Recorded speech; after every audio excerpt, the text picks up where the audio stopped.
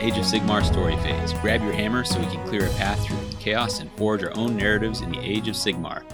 Your allies through the subterranean hellscape this episode are... I'm Paul, and hey guys, did you hear what the silent people said? No. Yeah, me neither. It's not bad. I'm Aaron, and get ready to hear jokes so bad that they will kill Davey and he will roll over in his beast grave. Already happening. And I'm Phil, down in my beast grave, never to leave, even in death. Somber. All right. And I'm Davey, and I live, I die, and I live again. All right. So as you may have figured out by whichever intro you may have just heard, we are doing a crossover. This is What the Hex meets the Story Phase, two podcasts that exist on our Mortal Realms network. We're happy to be working together. At least that's what we tell the paparazzi when they come taking their pictures. It's a story we maintain.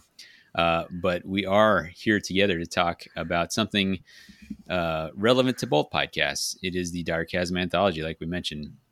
So we'll be doing this as the story phase episode, but we're going to cover some of the usual What the Hex things too. And to that point, we should say, for context, this is towards the end of the Direchasm season. We have all the releases out except for Arena Mortis 2, which we should be seeing before the 5th season arrives, and waiting on that to come slide into our DMs. I am going to keep this kind of brief because we have 11 short stories to cover, which is quite a hefty helping. In story phase terms, that might be a pretty light load, but we in the story phase, if we know anything, we know how to make those episodes long. So for our community shout outs, I just want to shout out our local community, which we haven't done for a while. And that hinges greatly around Vint, who runs the local Warhammer store in Fitchburg. He set up a great environment for us to run leagues and different things like that. And then obviously Phil and I, a special shout out to our Underworlds League. At the time of this recording, we are a couple days from the finale of our return to in-person gaming, however long that may last. Eyes on you, Delta. But the jazz ensemble, Skylar, Josh, Brian, all that crew that have been coming out and just giving that positive energy each night that we're playing. It's been really awesome. I find at the end of a couple hours playing, I've been smiling for 2.5 hours straight, and it's awesome. So nod to that part of our personal community. But our next segment to bang through here is the What the Hex is going on with you? And Aaron, since you are our host tonight, what the heck is going on with you? What have you been doing in the hobby lately? I finished, for anybody who listens to the story phase, I've been talking about my Slanesh endeavors for a long time, but they are done. And so I have pulled, okay, let me clarify. By done, I mean assembled and in a box, never to be touched again. Instead, I have now pulled out what little Nurgle forces I have, and I have not taken knife to model quite yet, or clippers to sprue. But I've perused through the instructions, which in a way is its own little hobby. But I'm getting ready, psyching myself up to start tackling that little project. So I'm excited to be doing something different. We'll do a little back and forth then. Phil, what have you been up to? Yeah, unfortunately not much. Got out to play again though. That felt pretty good. Rolling some dice for the first time in a couple weeks. Yeah, and obviously reading, which is good. Yeah, excellent. Paul, what the heck is going on with you? I had finished my Salmon Ella miniature, so it's a Mortal Citizen. Shout out to our Mortal Realms Discord, coming up with this awesome non-combatant idea for the Mortal Realms. And she is a fisherwoman, so I finished her at the end of last month. And then I spent most of this week assembling the new Dominion / Extremist terrain that's coming out with the new AOS 3.0. And then assembling all the Stormcast from Dominion and Extremist as well. And then giving them to my children and then slapping paint on them in haphazard fashion. So it's been pretty fun to watch them like actually get to grips with the miniatures in the last couple of days. So I've enjoyed that immensely. All right. Awesome. And for myself, I've been actually at the time of recording, we just launched the Hexadus blog. It's been fun to get some feedback on that. It had a soft launch a couple weeks ago, but I am new to the whole system, and so I used those couple weeks to kind of troubleshoot that whole thing. And Aaron helped me out from defeating myself with lack of tech savvy. And hopefully by the time this releases, the next entry will be imminently arriving. You have earned the title webmaster of www.themortalrealms.com. Congratulations. It's the greatest title I can bestow on anyone. Yeah, it is a great responsibility, and one for which I feel no obligation to uphold. No one ever does. Yeah, we're going to drive this straight into the ground. And then hobby-wise, I have some conversions that I'm excited to show off for Eyes of the Nine. They're not quite ready yet, but the color scheme's coming together. And if I can get my button gear, then they might make a showing at our finals, the finale of our league. So, but TBD, we'll see how it goes. Anyway, we got a lot to cover. So what do you say we get on with it? Sounds like Please a plan. Paul, would you do us the honors with your dulcet tones heading into the story phase? The story phase. In the story phase, we delve into the stories, characters, creatures, and environments of the Nine Realms. Poisoned from the inside by the treacherous Cataphrane curse, the Mountain forever calls warriors to its bloody depths in its desperation. Myriad warbands answer from across the mortal realms, some seeking treasure, others power, and yet more wishing only to kill. None find what they came for, and even death is denied those who enter Beastgrave's halls. How do you do that in one take so well? Man, good job. I mean, like years and years of vocal training is what it comes down to. And knowing it takes forever if you mess it up. As soon as he started reading, I was like, man, I typed this like while I was talking to you guys in the preamble. Like, what are the odds that I set him up for failure with like a egregious typo somewhere in here? So, Aaron, you should also be praising me, is what I'm trying to say. We'll save that for the After Dark. Oh, okay. So we usually kick this off with the spoiler-free segment. And so this is where we kind of talk about the book, what to expect, and give you an idea of what we thought of the book without giving anything away. So if you are of a mind, you can choose to go out and snap it up yourself and read it as well. That's not to say you couldn't. If you're somebody who's totally fine with spoilers, obviously you could listen to the whole thing and still read it. So we like to go with a when. When does this story take place in relation to other background, other lore that we know about, and what big picture events inform the plot? Anyone got a sense of this? Yeah, this is post Necroquake. So the Necroquake sort of causes the city of Shadespire, which is where the underworld setting originated, to spill out into Gur. And so in so doing, we ended up inside this mountain called Beastgrave. And Direchasm is just a like deeper segment of Beastgrave. So it's like journeying deeper down into the mountain. Mm-hmm. I would also point out that this is after the Black Library novel or novella, I don't remember, for Beastgrave. Did you read that, Paul? I did, yeah. That was actually where I was confused as to whether or not I had read this book, because I was like, I remember reading about Beastgrave. So, yeah, no, I actually did read that one, which I actually enjoyed quite a bit. Right. That's a C.L. Werner, as I recall. Correct. Yeah. So that was a cool little underworld specific novel that is definitely an intro into what's going on here with the Direchasm anthology. You don't need to read it, but it was a fun little intro into what we're dealing with here. Generally, one of my favorite things about like Underworlds is that it is sort of a chronological like series of like games, right? Like one leads into the other, and so like in that sense, this follows from like the I don't know if the word is events, but like the settings in which each of the previous seasons like took place, which I always think is really cool. Mm-hmm. Yeah. There's some like loose story elements to sort of give a reason for all the warbands to be there, but it's like a 1-card text, so it's like 2 paragraphs. So, Yeah. At this rate, that's all I have time to read. So, like, I Fair. appreciate that. Yeah. I mean, it is worth noting, like every warband has their motivation to be there, and Yeah. I enjoy that. And I enjoy even the cards kind of build some story on it. Phil already kind of touched on this with the where. We're in Beastgrave, which is a mountain. It is a mountain. It is the Mountain.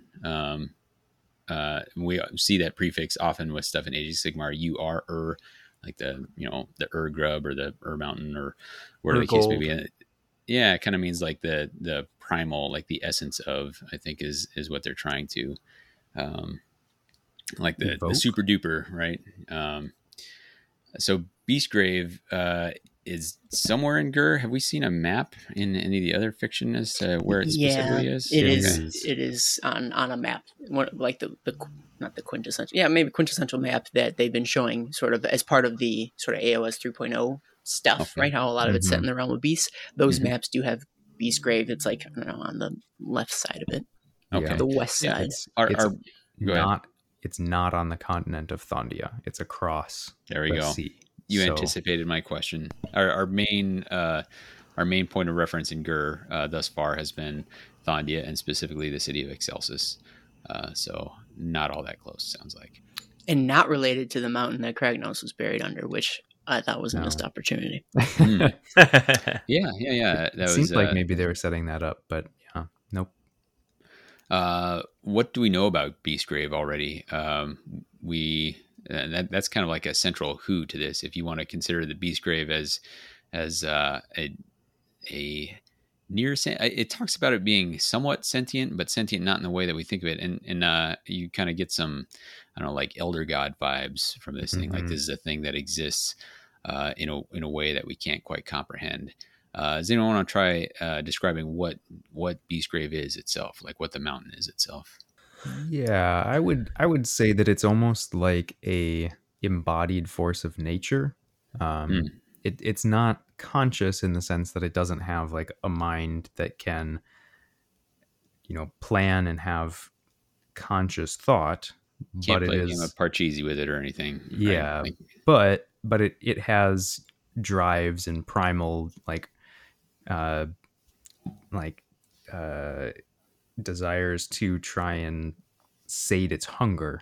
They always talk about how it's hungry and it's always trying to eat, which, since it's part of Gur, kind of makes sense. Literally everything in Gur is trying to eat each other, including the continents. So it only makes sense that a mountain would be doing the same thing. We talk about the qualities that this Beastgrave mountain has, and it seems as if that would be sort of a unique or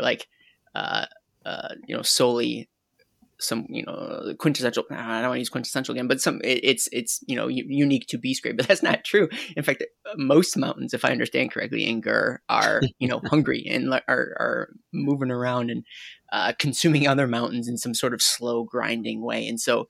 In that regard, Beastgrave is actually pretty similar to a lot of this stuff, but I think it maybe is a more ancient, more primal, maybe, how do I say the word, progenitor of some of these mountains. And so because of that, it has a particular, it's given particular reverence and like wide berths as well, that people know that this particular mountain is particularly dangerous. Yeah. I think without getting into spoilers, I don't think it's unfair to say that the mountain is some kind of sentience. And one of the things that you understand from playing Underworlds is that there also is an ancient civilization within the mountain called the Silent People. And there is not any necessarily direct correlation between the mountain itself and the Silent People, but it is possible to conjecture that the Silent People may have awakened the mountain or instilled an awareness into the mountain itself. They seem to be something that's a little bit intrinsically involved with each other. So that's, I guess, if we're going to talk about who, that seems like an interesting part of who Beastgrave is. Sure. There's a more obvious who, and that is the many factions that are represented in this.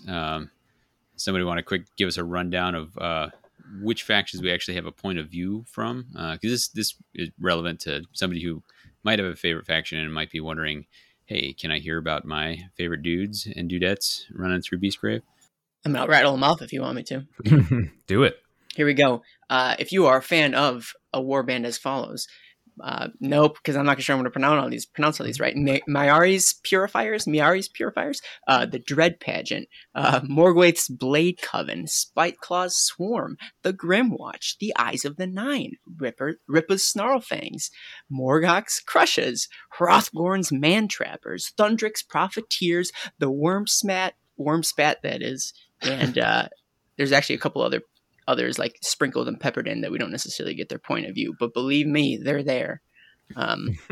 So if any of those intrigue you and you want to read more, then this is the anthology for you. For those keeping track, that is all of the Beastgrave warbands except for the starter box, and the starter Direchasm warbands, and then a handful from the previous seasons. So, which makes sense because this book dropped right at the start of Direchasm, and you can't go spoiling the other Direchasm warbands in this book. So I think that it tells us why there's a little more Beastgrave warband flavor than you might have expected based on the name on the front of the book. Our last W question that we hit here in the pre-spoiler is what are there any additional what that we've missed above? And what I want to hit on here is what do we already know? And if you want to know more about what came before, what happened in Shadespire, you can go back and listen to our coverage of Josh Reynolds' The Mirrored City. Yeah. Is that correct? Yep. It's around the 34, 35, 36 area of our podcast. I don't. How do you know that? I think I had to look it up for something. I've plugged the story phase a couple times on What the Hex, and so I remember it was 30 something. Cool.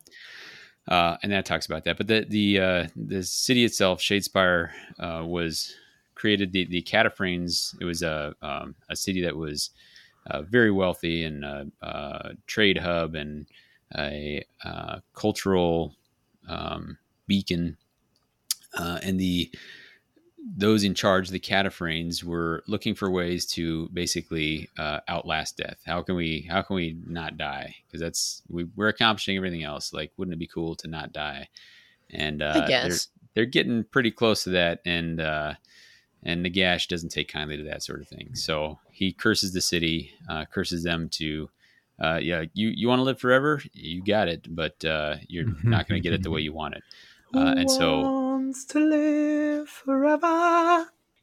So yeah, what the heck, listeners? This is a thing that happens in the story phase. People just start singing sometimes. So they're supposed to owe $1 when they do so. So Paul has a really substantial debt, which we're going to make him come clean on at some point. But that curse then went on to anybody who entered the city, and the city being that trade hub, cultural beacon, like we were talking about, is very attractive to treasure seekers and the like they're coming. So they get trapped in the city, and they would die and come back to life. And time is all wobbly there, so you can come back to life before you actually died in the first place. It's a lot of possibilities that go on. Then Nagash in the background had his Shaishin Nadir. He basically he had a big thing called the Necroquake. It was a ritual that didn't quite go right and blasted death magic all over, and that cracked Shadespire, which created a possibility for people to escape, which is a big deal. Unfortunately, they escaped right into Beastgrave, which is a real bummer for them. And the curse of the Cataphrines followed them there. And that is a lot of what's going on in Direchasm, the details of that. Did I miss anything? I don't think so. Pretty sure that gets everybody caught up to speed if they're not already aware of what's been going on in Underworlds. Before we get any further, does this... so we do know, again, spoilers for anyone who hasn't listened to the rest of the story phase episodes up to now, but Nagash ran into some technical difficulties recently. Mm-hmm. One wonders, is that, so that's not represented here in this novel. And you wonder if that's going to carry on into whatever the next season of Warhammer Underworlds is. But that's an important part of the win as far as this goes. Totally. Yeah. It Yeah. not that it happening twice now consists of a pattern, but the fact that the first 2 seasons were Shadespire centric and the next 2 seasons were Beastgrave, you wonder if that is a pattern, and then that is indicative that maybe we'll go somewhere next, somewhere different. What realm is next is the question. So that's all speculation. Yeah. You can hear that in our fantastic speculation sode, which is for sure going to be something everyone wants to hear. I don't know. We if we run out of ideas, I don't know. We'll see how that goes. But I would say this is the part where Aaron would usually say, let's stop being coy and get into spoilers. But before we do, let's give a sneak peek on what we thought of the book. So initial recommendations. Do we recommend the book? I'm going to run down the line. Let's start with Paul. Do you recommend this book? I do. I enjoyed it. And to whom do you recommend it?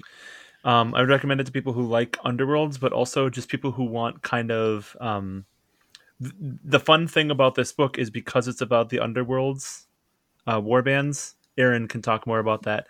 That you have a very clear idea of who you're dealing with, and that was a really fun thing about this set of short stories.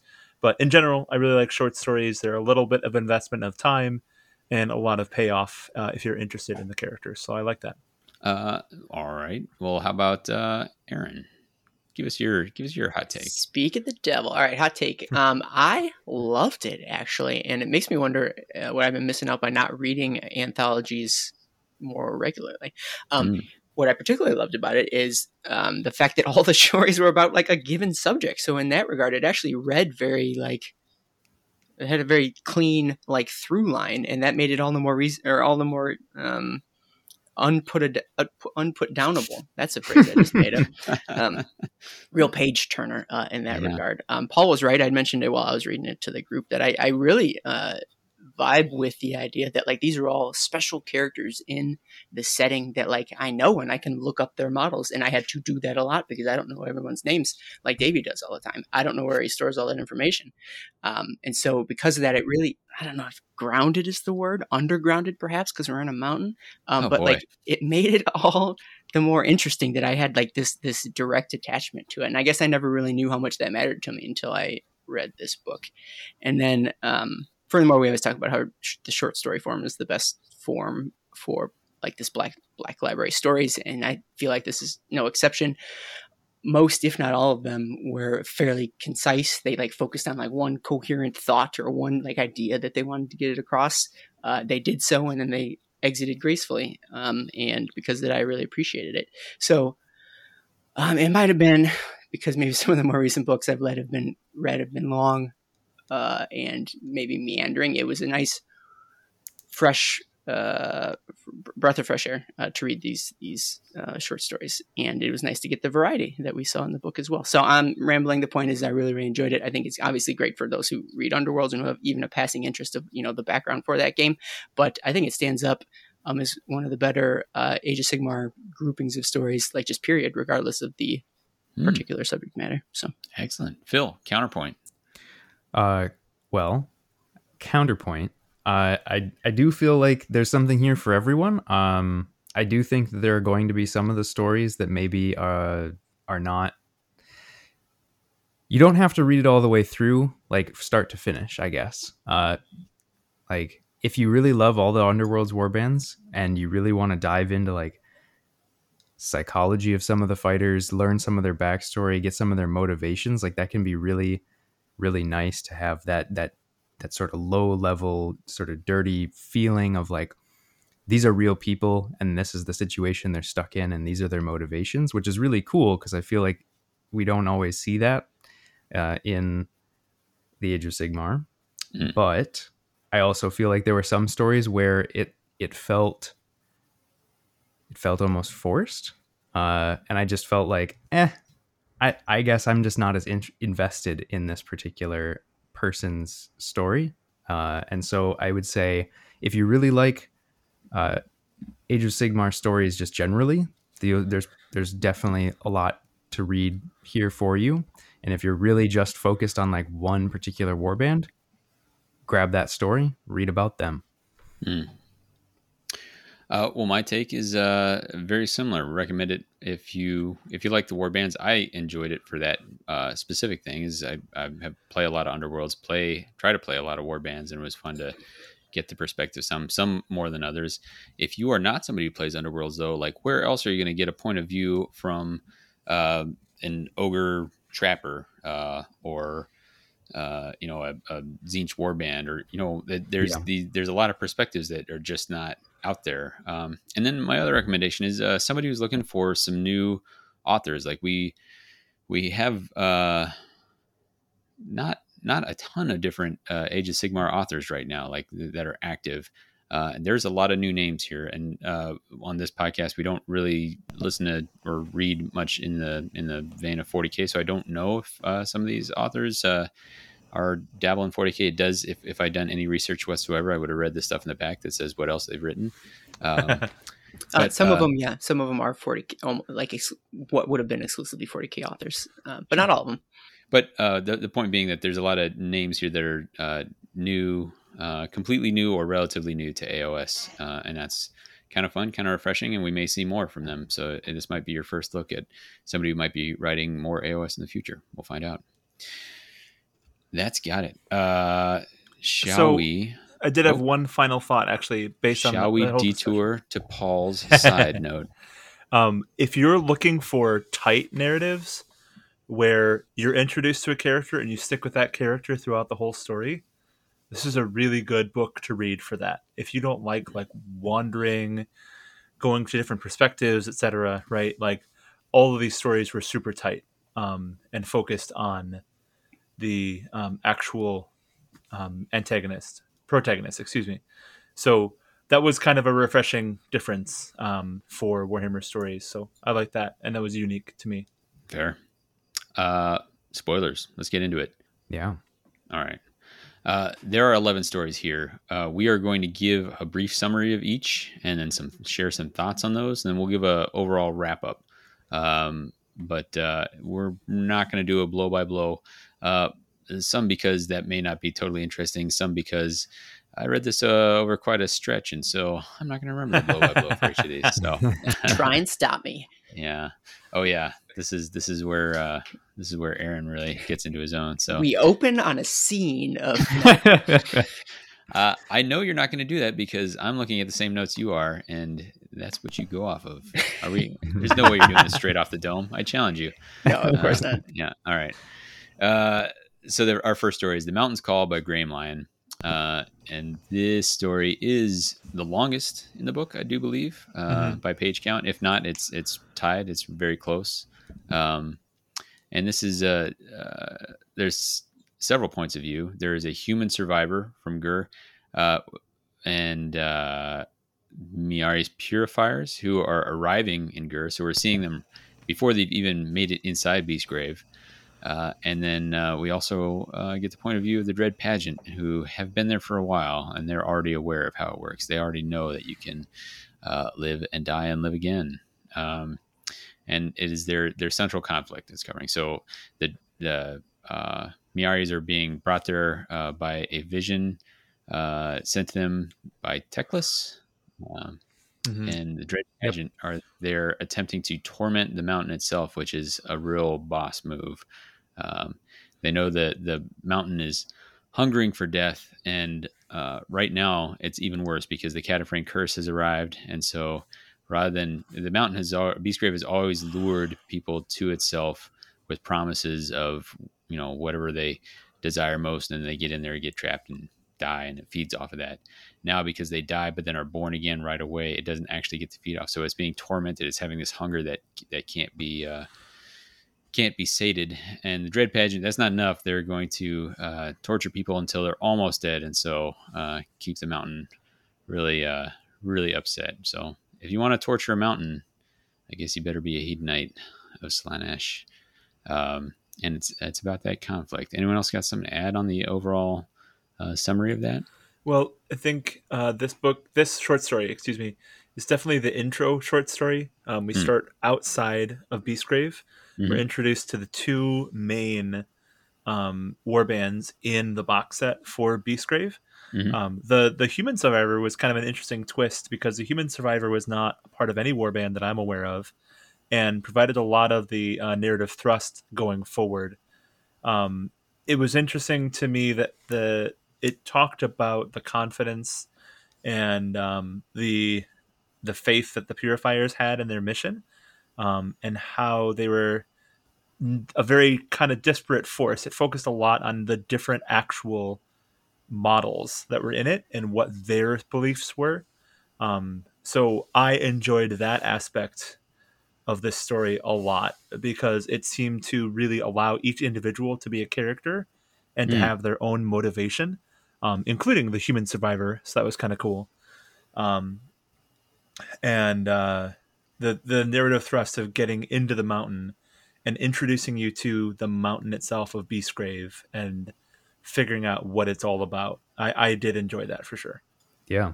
Definitely agree with everything Paul said. This is like, this almost feels like a story they should have included with the Direchasm box, because it's almost like this is the perfect setting to understand these two new war bands and to like get you on the ground understanding what's going on with the narrative. So I feel like it's perfect for Direchasm to have this story. And I do think that the point you made about how it sort of introduces you to the mountain and sort of how it works is super important, because it lays the groundwork for understanding like how is it that the game sort of fits into the story. And it's like you have this constantly shifting mountain, and like literally it reshapes itself constantly, and like it sort of forces all these different groups into different parts of the mountain and further down to try and eat them. And by doing that, funneling them all together, it's creating conflict all the time. And so that's basically where the game happens. It's that you get these forces coming together, and that's sort of the interesting conflict points in Direchasm. Sure. I agree with everything that's been said, so I won't add too much on that. But I like that they need to come up with creative ways for reasons for the warbands to be here. And I don't. There's few warbands that have as creative and interesting sort of purpose as the Dread Pageant does in terms of their goal of actually torturing the mountain, as Davey was talking about. And so it's great to see. It's one thing to hear that or like see it written in a little warband description in the rules somewhere, but to actually sort of see it played out, to see like what they think about that mission and sort of have it expanded upon is both my favorite part of this story and my favorite parts of the stories to come, as well as just to sort of see that expansion of their motivations. And so this was, as others have said, is a great way to start because it's a unique, weird sort of purpose. And that really sets the stage for this and other stories. Yeah, and like we said, we're getting both perspectives. We're getting the perspective of a warband that is not yet aware of the death and rebirth, and a warband that is well aware of it. And so you get to see like both sides of that, which is kind of cool. Like the growing horror of what exactly is going on, and those who have found a way to. I mean, the Dread Pageant really dig it. It's cool for them. So that's a pretty good summary of that. Does anybody have anything else they wanted to hit before we move on to the next story? So, yes, I really like the addition of the human survivor here. Her whole tribe was slaughtered, and she's on this kind of idea of revenge, but she also ends up in Beastgrave. She's the only character that gets a ton of time in this story who's not a model that we know of. And doesn't even get a name. And ends up in Beastgrave. So what happens to this human survivor? I'm super intrigued to find out if we're going to hear what happens to this person. They die, but the question is, do they get reborn? Right? Yep. Like they die without their name, but they don't. They entered the mountain along with this elf warband, but whoever this is, they aren't reborn with the warband. So not quite clear exactly what the rules for rebirth are with the Cataphrane curse. Yep. TBD. But yeah. That's it. So next story was Last Rite of the Hag Queen by Dale Lucas. in this one, the overall summary is Morgwaith of the Blade Coven. They are the Sisters of Cain, Daughters of Cain warband. We kind of jump in media res. They are fighting Slanesh followers, and then as they describe them more thoroughly, you realize this is not the Dread Pageant. These are I don't want to say generic, but generic Slanesh hedonites. How dare you? And we figure out that they're here. They're on a mission from God, from specifically their demigod, their almost god. At the time of this writing, I don't think Marathi had ascended to become Marathi Cain. Mm-hmm. So Correct. they're looking for a shard of Cain here. She sent them here, but then the central conflict is, why were they sent here? Were they sent here as like, you're my favored ones, we need you to accomplish this mission? Or are they sent here because Morgwaith expressed some doubts, however subtle, at some point, and the cascading effects of that? And Morgwaith deals with that herself, where she's dealing with a potential mutiny.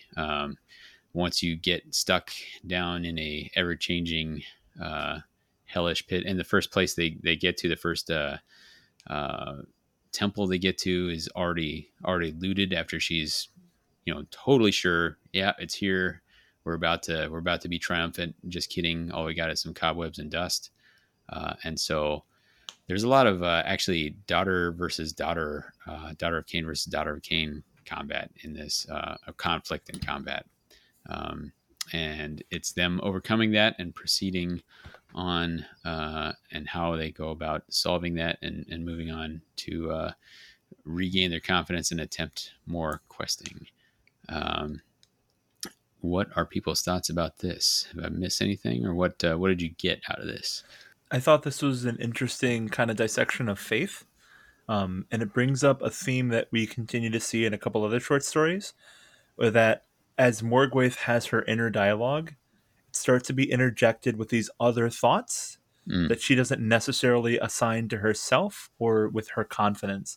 And there's a lot of that in this story, where she's like, not sure if she's supposed to be here or exactly what's going on.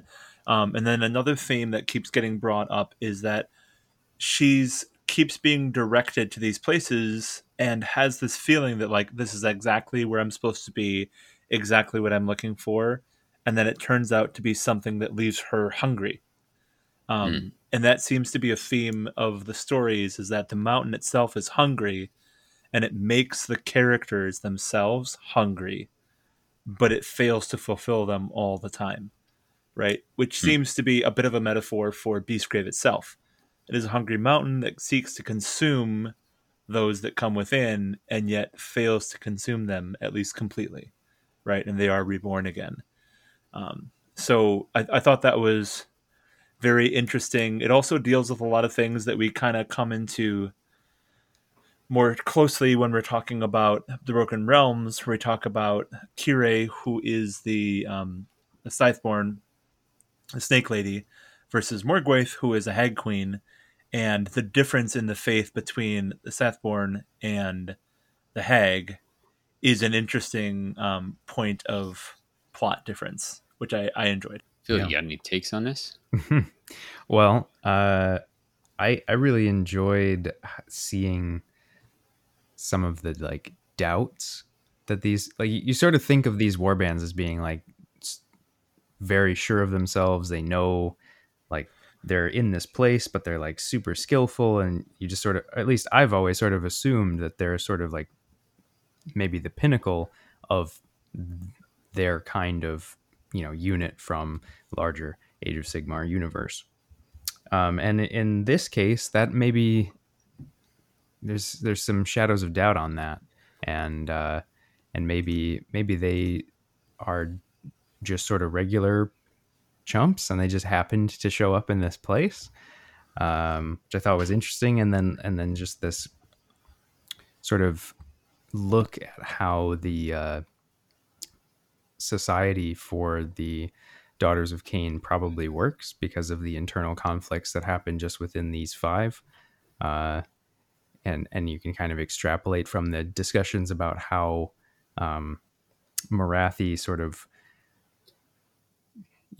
she bestows this honor on this person who has been talking about her, supposedly secretly, to sort of say, hey, maybe Marathi is, maybe she's not the end all be all. And then it's like, I have this great gift for you. You get to go and like explore this mountain, and it's going to be wonderful for you. But is it really? Like, is she really just stabbing her in the back and getting rid of her because she's been bad mouthing her? And it sort of gives you this sense that their society is a little bit backstabby, and sure, or a lot of it or maybe all of it. Maybe all of it is, Yeah. And it's a not fun, but it's an interesting conflict that she's feeling, where she's like, if Marathi knew that I had doubts, then yeah, this is probably like a wild goose chase and I'm being punished. But if she didn't know, then maybe this is legit. Or maybe if she wasn't sure, and so like all that, and then Beastgrave is all about those doubts and torment and all that sort of thing. So that feeds into that as well. For me, I like Daughters of Cain. That's actually an army book I have never actually read. I'm not much of a Marathi fan, and so this is like, as exposed to their background as I've gotten in a while, and so it's interesting for that. Even though like it's not my favorite faction. Sorry, Chuck Moore, if you're listening. But yeah, so for that, I enjoyed it, even if it wasn't a faction that I would instantly think like this is something I want to learn more about. Aaron, any thoughts, or should we move on to the next? To build off of what Phil was saying in terms of the Marathi relationship, I think this is a unique sort of relationship that we don't necessarily get between characters and, I'll say, their gods, or in this case, their demigods. Sometimes you get characters wondering, well, am I doing what my god wants me to do? Am I interpreting their desires or needs? Or sometimes they wonder, is my god even listening? Are they even paying attention? Am I doing the right thing? It's rare that you get my god hates me and wants me to die relationship. But when you're dealing with the Daughters of Cain, that's apparently what we have on our hands. I tend to believe that that's the situation that they're finding themselves in. And then the second thing I'll bring up is that I think the author, it was Dale Lucas, right? Yeah. Did a pretty admirable job in terms of differentiating each of the warband members. I tend to think of the Daughters of Cain as relatively monolithic, and by no means are they, stark contrast to each other, but at the very least, he instilled some sort of personality on most of them, such that I understood and could recognize that this person's different than this. One's particularly young and hot-headed, and the Snake Lady is, she's mistrustful and maybe a little, sabotagey, so to speak. So in doing so, I think it helped them stand out to me, whereas before I didn't know a lot of their individual backgrounds. So good job, Dale Lucas. Yeah, I think he did a really good job of characterizing the models into the characters. That is a good job. All right. The next story up was The Gnawblade by Denny Flowers. And it is tough to see the name Denny without thinking of The Room, but we'll leave that there. You're tearing me apart.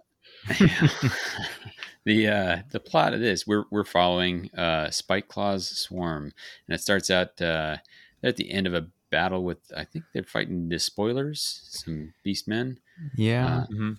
Despoilers have the unfortunate role of doing the same thing they do in AOS, which is be the opponents a number of times.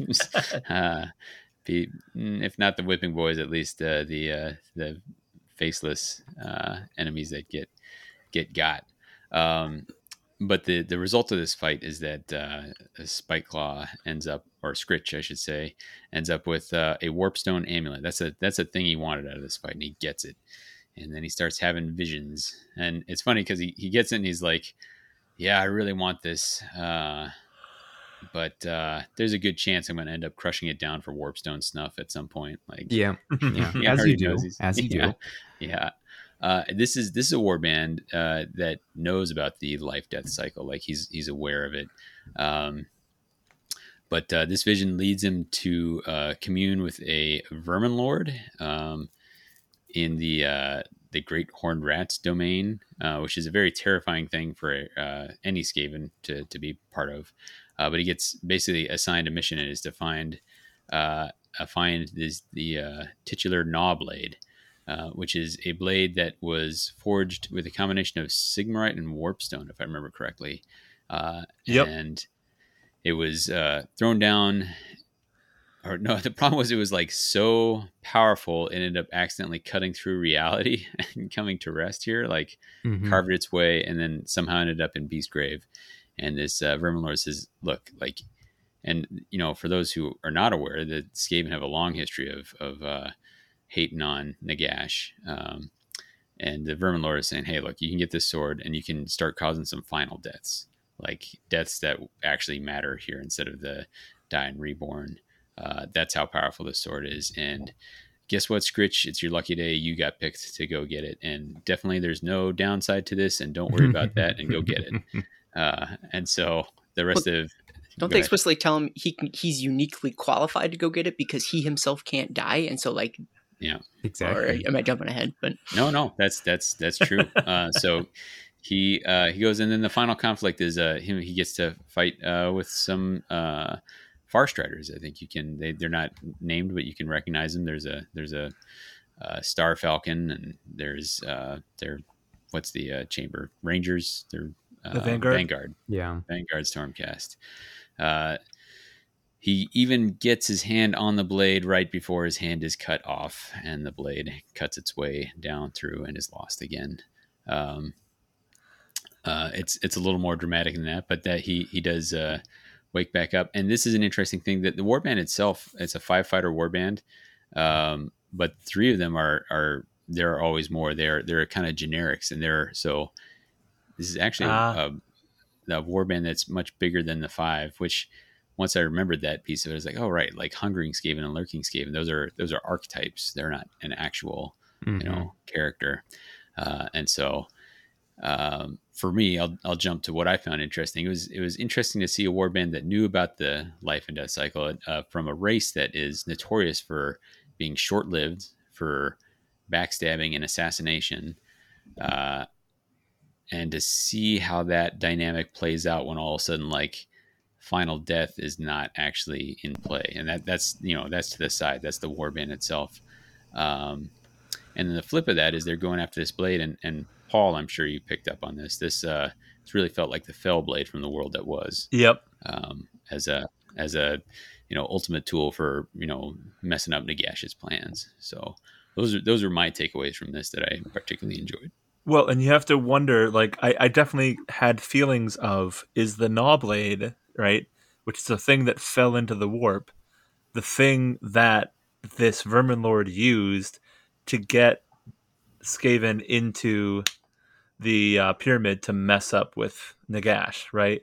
Like, that feels a lot like what this story felt like to me. The other thing I really appreciate about this story is that because they knew that everybody was going to die, it very much seemed like this setting was tailor-made for Skaven and for Scritch to not care about killing all their underlings constantly. Like, it was more of just like, well, of course all the underlings are going to die because they're supposed to die. But then them coming back is like, oh, I am destined for greatness. I have infinite Skaven to sacrifice for my will. So I thought that was super fun. Yeah. And it's interesting that, like, this, even knowing that, the Skaven nature still comes through, and they're still very craven, and they don't really want to die, and, like, he has to, like, force them to go into fighting even though they can't really die forever. Yeah. And he still doesn't want to put himself into any danger. Like, he's obviously more skilled than the rest of them, but he's always, like, standing at the back, like, get them. Why aren't you, like, doing stuff better? Well, and it says the place of honor at the back. Yeah, you always lead from the back, obviously. I feel like this gave a really great, just sort of profile of Skaven. And we get to see them a couple more times in the other stories, and it sort of all tracks. It's how they're all functioning, and they're just this constant nuisance in Beastgrave. Yeah, I did enjoy the Scritch versus his second in command kind of dynamic of, oh, he's gonna betray me eventually. That was a fun little thing too. I mean, yeah, it's like right there.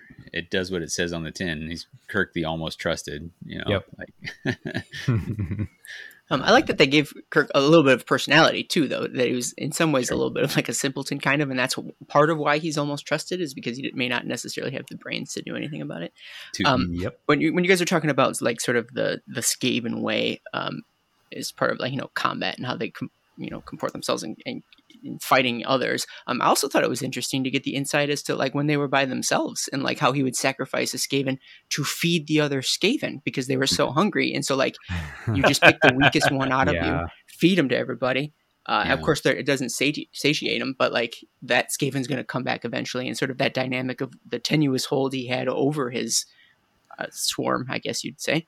And like, I mean, and as we know towards the end where he was losing control because of the defeat that they faced, like that was a new perspective. Like what does it mean if you can't scare your followers into following you because they know they can't die? Like that has to be a temporary tenuous position to find yourself in. So that was to see that interestingly played out was, I think, the highlight of this story for me. And then the other thing I bring up is that warp blade or the gnaw blade, is that an item in the game?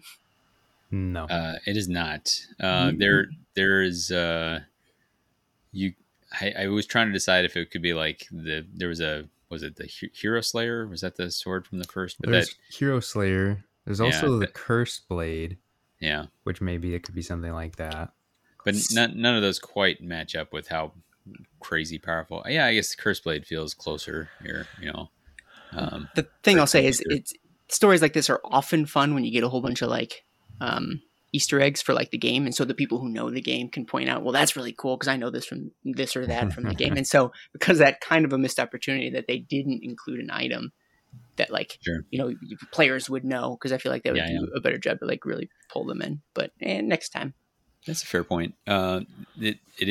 It was cool to see the effects, this ever-present hunger, which has become more pronounced in the Direchasm season, how it affects Skaven, a race which are cursed with this like black hunger, which in itself is a card that you can put on hungering Skaven. That's something that they've dealing with that existed in the world that was, right, Paul? Yeah, absolutely. About that? Mm-hmm. Yeah. So amplifying what already is a feature of these guys to start with, and how it hits them. So, and then I think the other thing it kind of mentions here when this builds in some other stories is, even the people who know that they could live again, like dying still sucks. And the accumulation of many deaths, it can really kind of wear on you, like it does, dying lots of times is a real drag. Yeah. So all the memories of the agony of that moment of death are pretty rough unless you're built in a particular way, aka Dread Pageant. So, any other thoughts, or on to the next? I guess just that this story, I think, probably has the first like really sort of dark moment, and it's the one Aaron mentioned where he's like, oh yeah, that's the weak one. Okay, everybody eat him. And then, don't worry about stuff. And like, I feel like some of these stories had more of that than others. And there were honestly parts where I was like, okay, I get it. We can probably not like go into all the details. So, I don't know. It was interesting that they like had that balance where sometimes they went really dark for the horror aspect. And then other times it was like, people get it. We don't need to do the blow by blow. I mean, it's different authors what they choose to emphasize. So that's kind of the fun thing with this. I definitely got that vibe in some of the other stories. I didn't. This one didn't hit me in the way that it seems to have hit you there, but some other ones, like I really got the horror vibe strong in some others. Speaking of horror vibe, Claws of Famine, anyone? Oh man, by Miles A. Drake. So this, I almost want to talk. Aaron, I'm coming to you first after the summary, because, but this, we start out with a noble woman named Valric. I mean, maybe not literally noble, but she's real hungry. This woman, she's been trying to pursue a Bray shaman as part of this small hunting party. Their fortress held out against this awful siege, but the beastmen, kind of had really turned the screws to them on this siege, and now they're out, trying to get a little revenge, trying to redeem the terrible ordeal that their city went through. For anyone who's played it already knows that Valrique is a member of the Grimwatch. They know that she's a gnarly looking ghoul. That's not how she's described. And again, we know this about the Grimwatch. They have this delusion that they are not, in fact, awful, cannibalistic, naked savages. They see themselves as like, noble knights and such. And so the central part of this story is that these reflections, which is something that we saw a lot in Shadespire, it was all the shade glass. We see that to a different extent with the amber. There's all this amber that's either solidified or molten. We see that all through here, and so you can again and again, the rooms are talked about as being lit with this eerie yellow light. And so Valrique is having flashbacks, having nightmares, and losing track of what's real and what's not. As Valrique encounters more and more trauma, becomes hungrier and hungrier. The idea that she's not actually part of this noble hunting band and may in fact be a ghoul herself starts to fray her mind, and it culminates in her, kind of having to almost decide, like, am I giving in to the delusion? Would I rather be deluded or not? And I found this really fun. I don't know who had some thoughts about this one here. I really enjoyed this one because it really, this is definitely a horror story, right? This is a psychological horror story to me. The story starts out very medieval royalty, like everybody is just this fantastic individual, and then Valrique eventually gets separated from her party, and it just becomes this isolated fear running from everything. And at some point she even runs from her own warband because the amber shows her what they really are, instead of who it is that she thinks that they are, right? And she only thinks that they are these noble people because she has consumed the blood of the Lord. That's the lore for Flesh Eater Courts. You share in the delusion of the general of the army, as it were, right?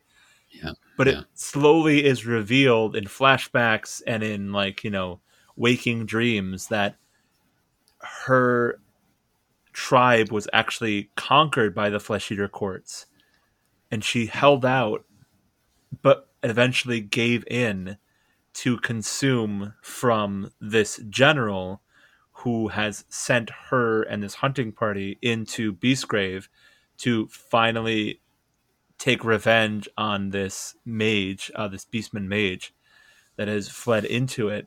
And the last scene before she really understands what's going on, she just keeps having these flashbacks of hanging on a wall and watching this terrible carnal feast before her, and then realizes that this was reality, and then is rescued, etc., and eventually has to basically decide that it was a dream and this is reality, because otherwise I'm crazy, right? It was like a serious, dark and fantastically written point of view that it delivered on all the promise that the Flesh Eater Courts battle tome had, and in a very short amount of time too. I was immensely impressed. And as you pointed out, the amber really starts to serve as a really interesting vehicle to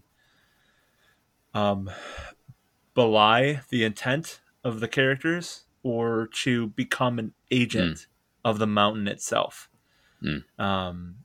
So that was a really cool turning point for me in this anthology. So I've already established that I don't know anybody's names, and so when I first started reading this, and it was this, human huntsmaster, I think some of the other stories they'd already shown characters that weren't in the game, and so maybe I was dumb for believing this, but I thought, all right, well, this is just like a Cities of Sigmar, like free guild group. Oh, Up awesome. until like a page or two in, and I had told you guys while I was reading it, they said something about until they said something about noble king, and like that is like a trigger word for Age of Sigmar, and that like whenever a noble king is mentioned, you immediately think Flesh Eater Courts, and like so like the light bulb went off. I turned the page, and then it makes it very clear that that's what's going on. And then I had to Google Valreath Underworld. I'm like, oh dang it, yeah, okay. You Googled in the middle of the story. Oh, you never Google in the middle of the story. Yeah, I read on my phone, so like so Google's right there. So, but like that, I had to set it down. I had to like lean back in my chair and just think about like, book, you got me, you tricked me. Good job. One of the. Well, that was one of the highlights of the anthology for me. I think this is maybe the first story that I've ever read from the perspective of a Flesh Eater court, and maybe it's the only one that exists, which that seems surprising. There's got to be others. I just haven't read them. There's a horror anthology. I definitely remember reading more from their perspective. There's a short story in White Dwarf as well. It inserts some of the plot into Broken Realms Techless that is from the Flesh Eater courts as well, and that was a really fun one too. Well, from here on out, I think all stories should be told from the perspective of the Flesh Eater courts, because this one was such a fun read, and it makes so much sense. Like the way it was put together, it really convinced you as to how and why a Flesh Eater might think that they are something else. Like there was a very clear one-to-one comparison to everything that they were saying.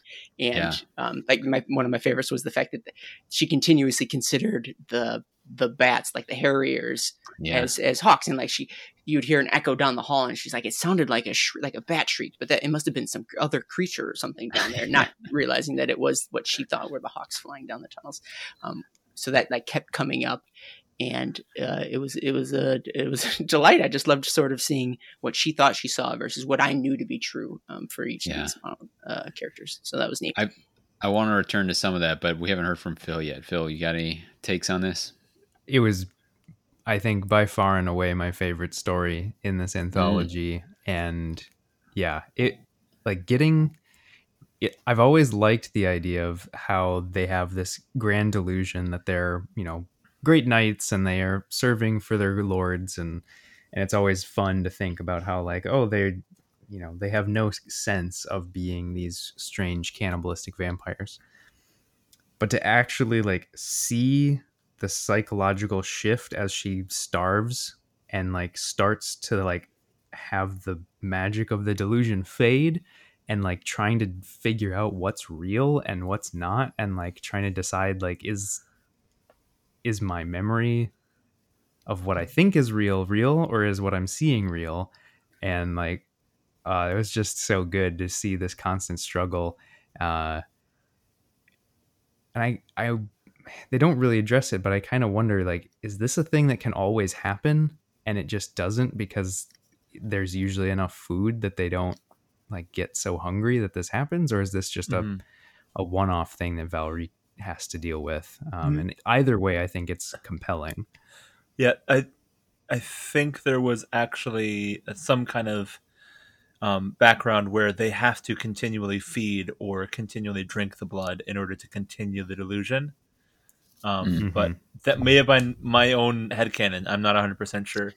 Yeah, possibly. I mean, I know she's very driven by hunger, and it's hard to say, what things are generated by Beastgrave being Beastgrave and what things are the effect of being a ghoul. It's all like examples of some of the stories out. Like they defeat, they fight the Ungors a few times. They actually fight the Despoilers more than once in this. And when she's in her delusion, she's like, oh, like, thank God they had rations on themselves. They have some of their pillaged ration bags. And you're like, oh man, I know she's just like looking at their juicy thighs or something. Yep. So. Get me some goat leg. Yeah. Here, some of the things I want to touch on is I've noticed, some of this with this delusion. There's like these, parallels with the Matrix, and I guess whatever 25-year-old spoilers here, but there's what's Cypher, Joe Pantoliano's character, where he's talking about like, when I'm there, I can taste that steak. Like does it matter if that medium rare steak is real or not? Like, I can taste it. Like, it's, if you're in this position where you're like, well, I can either deal with reality where I'm like, realize I'm a horrible cannibal, or I can like give into the delusion where I'm actually like noble and doing good things and people care for me. Like, that's a pretty tough choice. Or maybe it's not a tough choice, like that's, like maybe you just say like, okay, like it's just better to go with the delusion. And then on that same note, like when she's in that delusion, they really seem to care for each other. Like the Duke is like genuinely benevolent to her. Like, that some of the others are like, I don't think she's going to make it. Let's move on. He's like, no, like she can feed from me, like, it was cool. And, some of the best cards in Underworlds are the ones that are translations of something that a ghoul is saying, you know, like, blah, blah, blah, translation, Halt finds her, do you not admire my beautiful cape, or whatever the case may be, so, well, like, the thing I really appreciate about this story is that it was such a wonderful dark parallel to the story of a Stormcast, where at the last moment of defeat, they are taken and brought to absolute victory, right? And they have to deal with the reforging. And this story is at the last minute of defeat, they give in, and they must deal with that over and over through death and death and death. And I thought that was a really well done parallel between the two. The only negative I have about this story is that now I really, really, really just want a Cities of Sigmar warband for Underworlds that looks as amazing as they described in this story, because that like sounds absolutely fantastic. Well, I think you're not alone in wanting a Cities of Sigmar warband. I think we found a general favorite so far. I went back and found the message I sent you guys as a reading. I said, this fourth is my first real page turner. So I enjoyed stuff before this. This is the first one where I was like, I got to get back and keep going on this. But we all agree we like it. Any last thoughts, or should we can keep on moving? A final thought that I have is, I think for most of this story, I understood how she was able to delude herself into like thinking that she was a normal person. They had ration bags and the bats were hawks, et cetera, et cetera.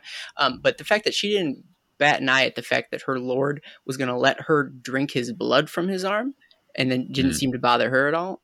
Is that something they normally? Is that a regular? Do most dukes do that? Is that a regular thing? You mean you don't drink your duke's blood on a regular basis? No, and I guess okay. Well, I suppose that's my own shortcoming, and I need to grow past that. I guess you need to get a better duke, my man. Yeah, I suppose. All right.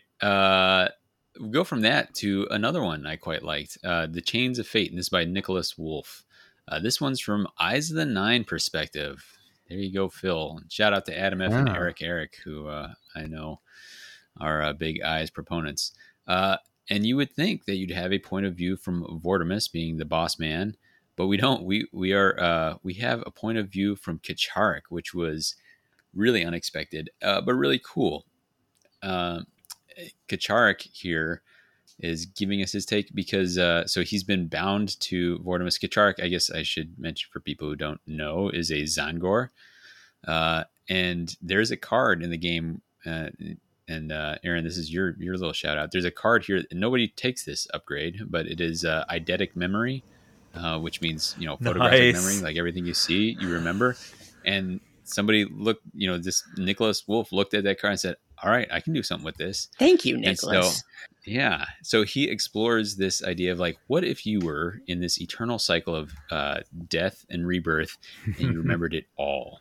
And that is Kacharik. And so it's amazing because like Vortimus will give some speech and he's, being all like, children, you should know that we are blessed by Zinch. And Kacharik is sitting in the back thinking like, I've heard this speech 46 times. Like exactly 46 times has he delivered this same speech. Kacharik has died 649 times. He says, I've been sacrificed. Vortimus has sacrificed me 649 times, which given a typical Eyes of the Nine win rate, that sounds about right? Yep. Like,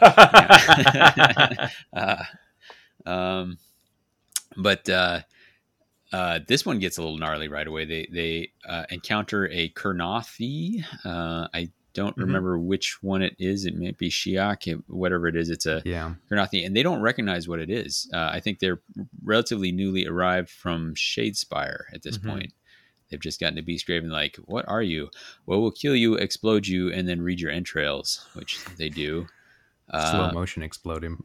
yeah, like he's frozen in time as he's hanging in the air. So it's like reading the chicken guts, but it's a sentient being. It's pretty rough. Yeah.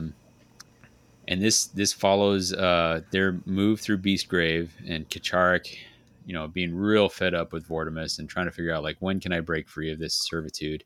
And he has some vision, which is it doesn't quite reveal what it's going to be, but the vision we come to learn is like his chance to maybe kill Vortimus and be free. And now that they're not in Shadespire, he might be able to actually kill Vortimus, like for real. Turash and Narvia, the two Kyric acolytes of the warband, they've also seen something, and for them it is a chance to return to Shadespire. Unfortunately for them, they end up like disappearing. They're found later like in the amber. Like, it's bummer for them. Even worse for them is it turns out that they're like going through constant, like they come back to life in the amber. Oops, I'm in amber. I can't breathe, and so then I'm frozen in here, and so then I die, and so they're going through dark. Rough. Yeah. Really And rough Vortimus stuff. is like, And nothing can carve through the amber. Like you can't get them out. It's more just like until the mountain decides that you're released. To his credit, Kacharik is like, shouldn't we do something? And Vortimus is like, they chose to cling to the past. They wanted to go back to Shadespire. Forward is the way. Pretty rough stuff. Kacharik sees his moment. I do not remember who they're attacked by. They're attacked by somebody. Arrows are coming in. Karnathi again. Karnathi, that's right. They'll be hunted. Yeah. So the Karnathi are coming in. The Karnathi have figured out like what we need to do is go straight after Vortimus. Like he's the real deal. And the Blue Horror gets to make a really brief arrival here. And then Kacharik is like, okay, like this is my chance. I'm gonna instead of protecting Vortimus, and he's taking arrows, like he's getting ready to get smoked himself, and he's like, instead of chopping down one of these elves, I'm gonna swing at Vortimus's head. And I know him so well. I've seen him so many times. He's definitely going to dodge left, and he's going to dodge right in the way of one of these arrows. And we're not in Shadespire anymore, and he's going to die. And right as he's about to do it, Vortimus instead dodges right, looks straight at Kacharik, smiles, and gets his head cut off. And you're like, Kacharik is like, what? He's like, whoa, he's dead. I'm finally free. He's like, actually, and he turns around like, well, now I got to fight this whole warband myself, but I've been through worse. I can do this. And it turns out he can't. And he wakes up. And he has been reborn. The curse has followed them. And Vortimus apparently knew it all along. And Kacharik is like, well, where are we going? And Vortimus says, to the Direchasm. So that is the more detailed summary than any other one. You can tell I enjoyed this. I had an eidetic memory of this story. Not really. But liked it. What do you guys have for thoughts? I kind of dominated that one. I was excited about that one. Was this the only story that actually referenced Direchasm as like a thing? It's the only one that I think specifically did. I think there were a couple other that talked about like descending further. There may have been one other that talked about like getting down into the Direchasm region. Just this real is the only quick, one where somebody was like motivated to do so. Aaron, what's up? Can someone give me like the one sentence summary? What is the Direchasm? I feel like we didn't talk about that at the beginning. Fair. I don't think there is like a solid definition. I think it's just like the deeper recesses of Beastgrave. Is it like silent people specific, or is it again a generic So location? specifically, like as you get deeper, you're getting into the silent people areas. Okay. I think so. Their presence is more apparent in the Direchasm. Okay, cool. That's all I had. Yeah. So as someone who really enjoys the Eyes of the Nine, at first, because of the perspective that we get from Kacharik, I was a little surprised because I thought that Vortimus was going to be a very different kind of character than he was. Like he almost felt dumb. Like the way he was being very like braggadocious and just being like, everything's gonna be fine because I've seen, like, I know everything. Trust me, guys. Like, I know exactly what's gonna happen, and we're gonna be fine, and it's gonna be great, and we're doing everything that Zinch wants us to do. And Kacharik's just like, man, this guy is such an idiot. I've seen him do this so many times, and it never works out. And I'm so sick of all of this. I've just been like shackled to this guy, and he's just like the worst. But then at the end we kind of find out that, well, maybe Kacharik doesn't actually know as much as he thinks he knows. Yeah. And that just Vortimus is just like Zinch, really, in a way, is like too totally focused twist. Yeah. on the future to like really be successful in the present. He's like, no. It's like, I know what's going to happen. It's going to be fine. But like when he says that, he means like 100 steps ahead. And so they just get smoked constantly. So Vortimus is like a gaunt summoner, right? A magister. No, he's okay. It talks about him being in service to a gaunt summoner. Okay. Yeah, he's a All magister. Right, that makes more sense to me. But with the Zangor, right? If he's an enlightened, the Zangar enlightened can see the future, right? And the Zangar Changebringers, the ones on the disc, can see the past.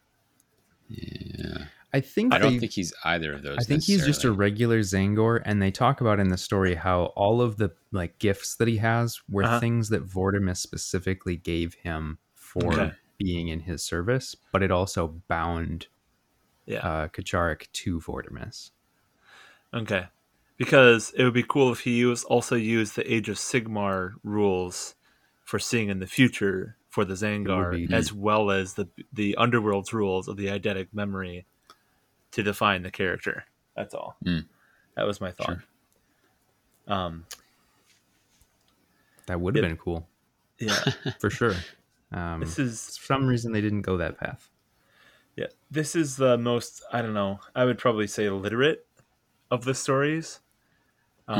It seems very well spoken from beginning to end because it's all from Kacharik's point of view. And with his eidetic memory, it really presents a very interesting perspective on what's going on in Shadespire and then Beastgrave, which I thought was kind of fun. I liked it because it introduces a unique relationship, like intra warband relationships that are unique to this warband, play out interestingly, and like sort of lend itself to be sort of interesting situations. Like at one point towards the end, when Kacharik is fighting off, the Kurnothi, and Vortimus calls him over, and Kacharik thinks to himself, he's like, yeah, I mean, I'm literally dying over here, but like. Anything to protect this guy's life, right? Like, I mean, I'm dying over here.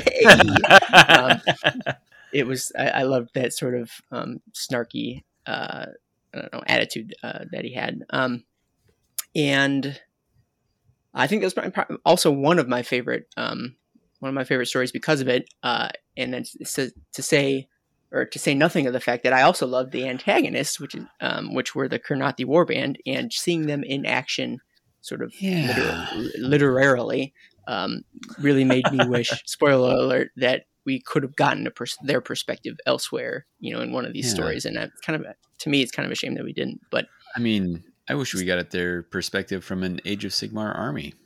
Right? Well, yeah, there's that too. Right?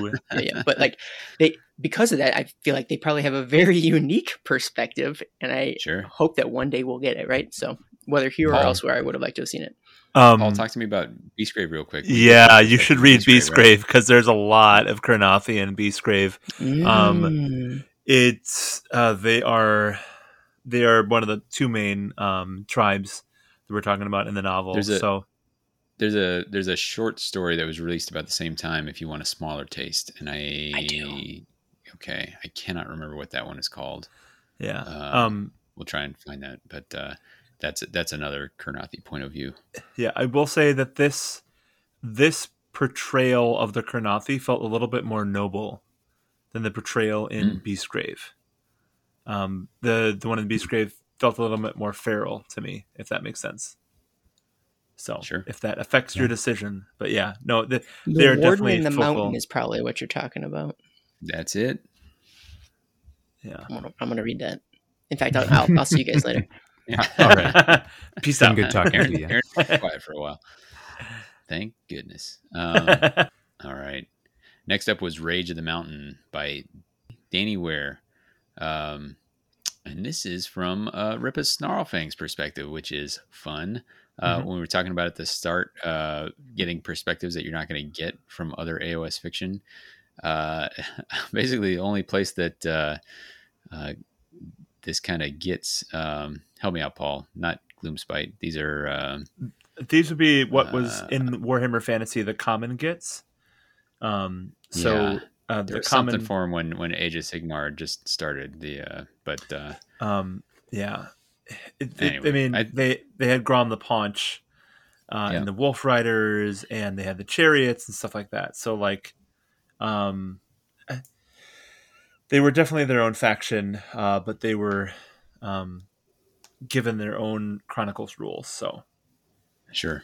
yeah. But this Ripa, Stabbit, and Menai are here. They're trying to get this Lapa, and Ripa's had a vision of this big boss Lapa, and that is straight off their background card, the card that comes with the warband. That's what's brought them to Beastgrave. He's had this vision of this Lapa that's going to make him the boss of all bosses and be able to ride roughshod all over Gur. And in awesome Gits fashion, like they saw some Fire Slayers walking, and like, oh, they got a pouch. It's big enough. That pouch is big enough. It could have a Lapa in it. I bet you that's it. I bet you that's my Lapa, and I bet you I'm going to get that Lapa. And so they're trying to set up traps. It opens with Mina and Stabbit are having to dig a hole, try and set up a pit trap. And Stabbit is like, there's no way this is going to work. This is going to fill with amber. He's having to dig this stupid hole at the bottom of this, this cavern, and it's just going to fill with amber. And he's like, boss, like this, are you sure you want it here? And Ripa's like, shut up and keep digging. And as soon as they get done digging, it starts filling up with amber. And Ripa's like, damn, all right, let's work on something else. So they go set up a rock fall. And on this one, they have a stick, like a bone staff that's kind of fused together. Like, oh, it's going to be perfect. We can lever these rocks. It's going to drop right on these stupid stunt or they call them stumpies, I think. Yeah, but I think so. They're like, this is going to be great. And they're all set up. And then all of a sudden, all the rocks come tumbling down. And Ripa's like, what the hell? And Stabbit's like, well, I had to test it to make sure it would work. Well, of course. Okay. Great. And so then they go up and set up an elaborate trap on a bridge, which is going to be Ripa is acting like the bait. Like he's going to try and enrage these slayers, draw them onto the bridge. Mina is going to lob arrows at them from the far side of the bridge, and then Stabbit's going to sneak in behind them so they can't retreat. And then they'll be stuck on the bridge, and they can get them, and they can steal that sweet Lapa off of them. And most of the rest of the story is that conflict. And one of the slayers goes super berserk, which Ripa recognizes as this kind of hunger, like he's been feeling irritable and almost gives into this rage and hunger, and he recognizes it as being from the mountain. And the slayer that has the Lapa eventually like plunges over the side, and they're like, man, we lost it. But then I can't remember if it's Stabbit or Mina, but one of them is like, well, people come back to life here. He's like, yeah. He's like, we come back to life with our stuff, right? Yeah. Well, what if he comes back to life with a Lapa? And like, great point. You could still get the Lapa. And then like, good enough for us. Let's keep going. Yeah. It was short and to the point and pretty enjoyable for me. What did other people think? I definitely agreed. It's fun to see like the dynamic of Ripa trying to be like the cunning boss, and then he's just got these two just idiots that he's got to constantly cover up for and deal with. But they're all idiots, right? Because, exactly. Stabbit is like, this is going to fill up with amber, and Ripa's like, I'm the boss, and it does, so like it's a real Three Stooges situation. Yeah, which I actually love that they're like the Three Stooges with these dire wolves and Three Stooges on Wolfpack. Yeah. And like their plans weren't even like bad. They just didn't work. So I don't know, like it was just fun and light. I appreciated that it was sort of right in the middle.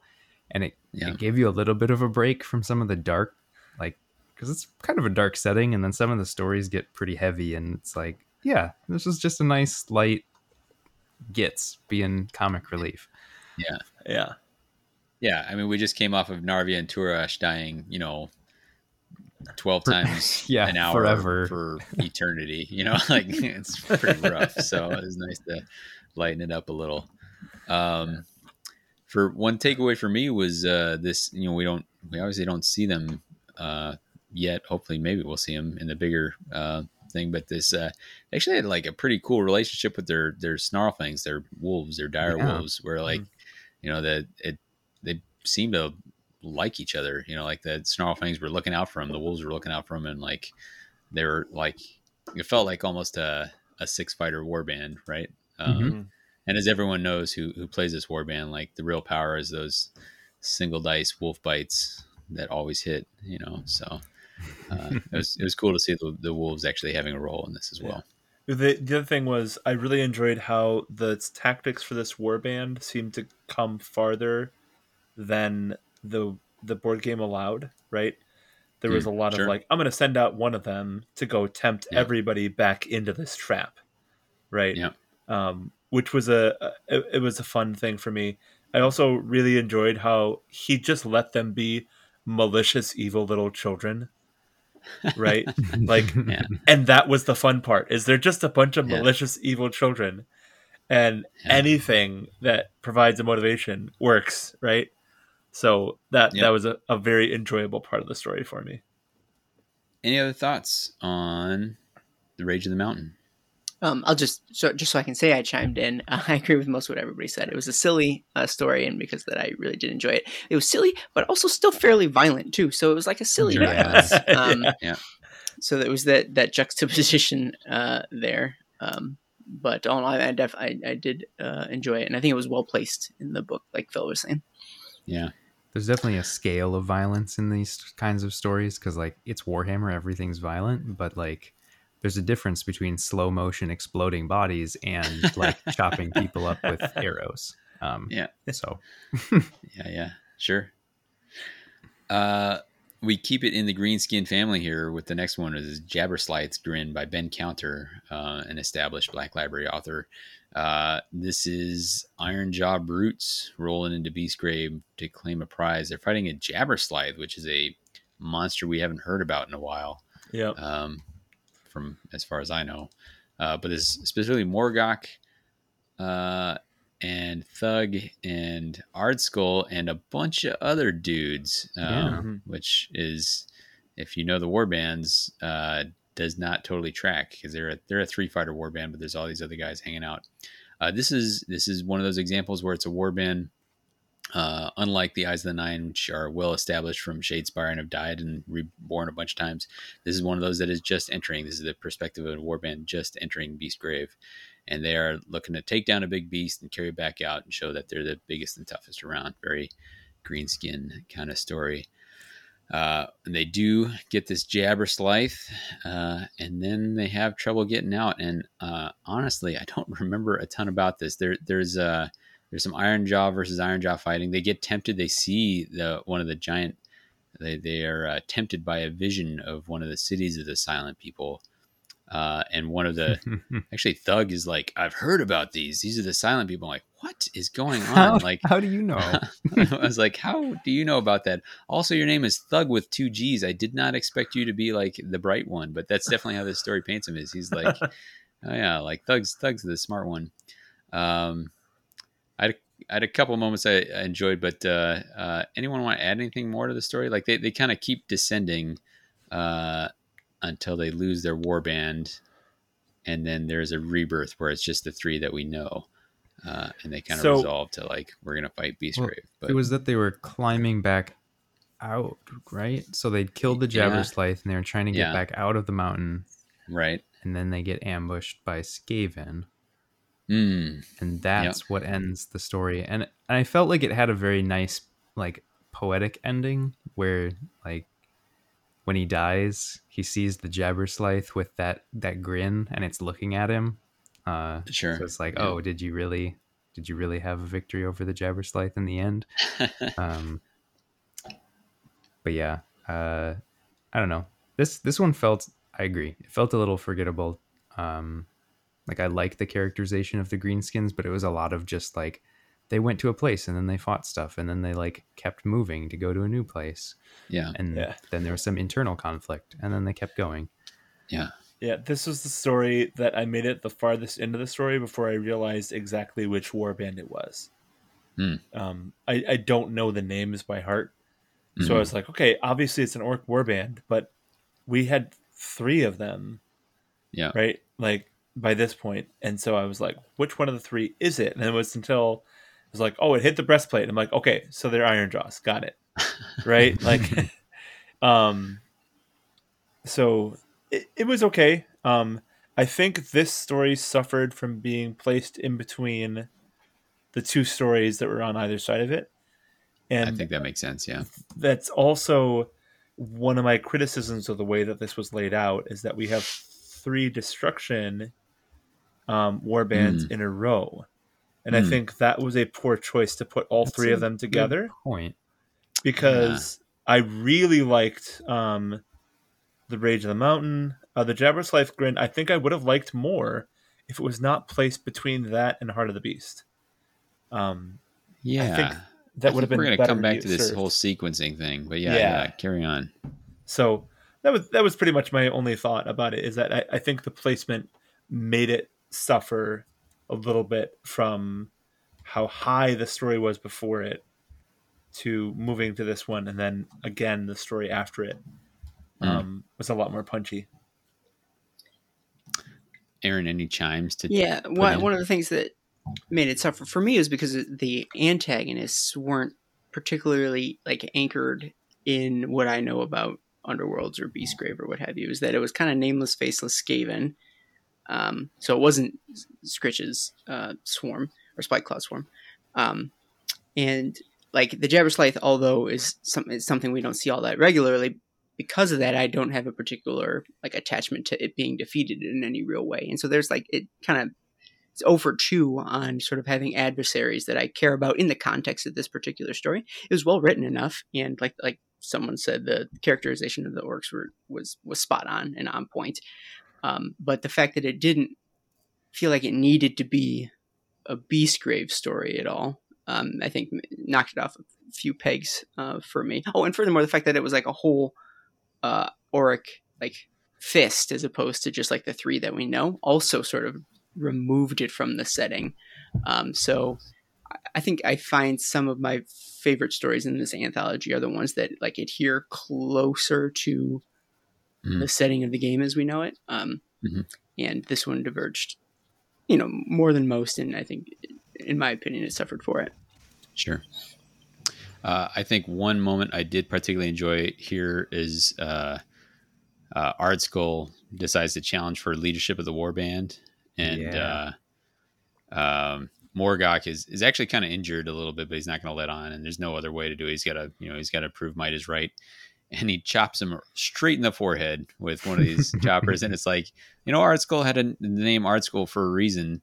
And it's not that he had like a metal plate in his head. It's just that like the blade like lodges in his skull and then like sticks there and doesn't get through. And he's like, cool. Now I have your sword in my head and I'm going to just keep doing my thing. That was pretty I was like, whoa, rough stuff. So that was, I like that depiction of Auric resilience, I guess. Yeah, it's definitely good. And like, you could tell he'd done that before because he knew to like shake his head to disarm his opponent. Yeah, exactly. This is my trick. Get chopped right in the head and then joke's on you. It's my strong spot. Yep. Any other thoughts on Jabberslythe's Grin? Hearing none, we'll go on to Heart of the Beast by Gary Kloster. Heart of the Beast is from the perspective of Hrothgorn and his man-trappers. And by his man-trappers, I mean some Noblars and Thrafnir. The, what is it? Is it Frost Saber? Is that right? Yep, Frost Saber. Yeah.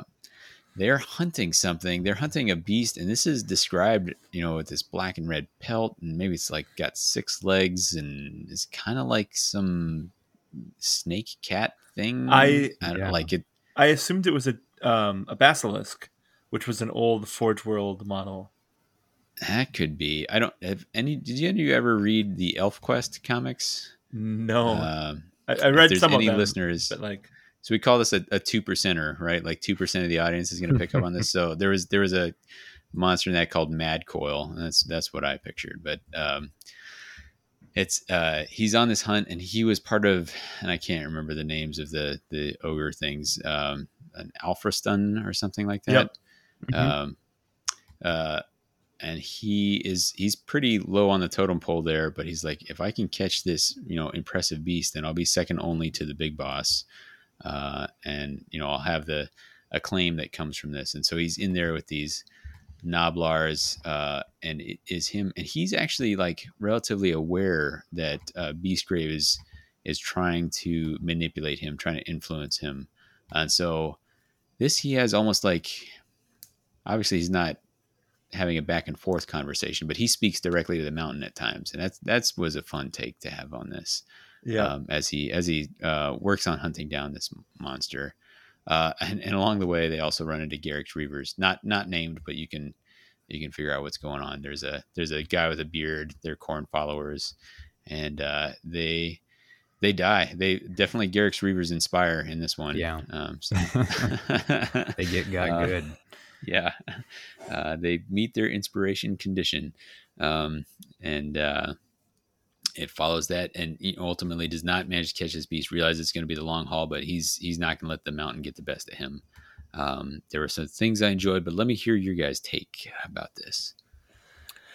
My favorite thing about this story was probably the interpersonal relationship of the warband and how Hrothgorn relates to the Noblars and just how they operate, because I guess I wasn't actually completely sure how that would all work. Sure. And getting a little more personalization for Threfnir, although I always kind of figured that Threfnir was going to be like a super loyal sort of creature. Yeah. And finding out that Threfnir is a female, which I thought was like, hey, all right. Here's what I didn't know about Frost Sabers is that they like create their own they're just always cold around them.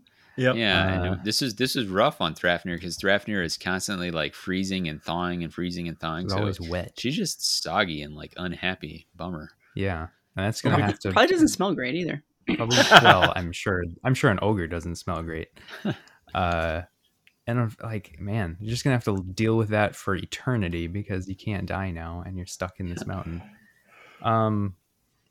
But at the same time, while I enjoyed learning more about the warband and how they operate, I felt that the actual story, at least for me, wasn't super compelling. Like, I guess I just didn't think that the hunt gave me enough reason to like care about what he was doing in the mountain.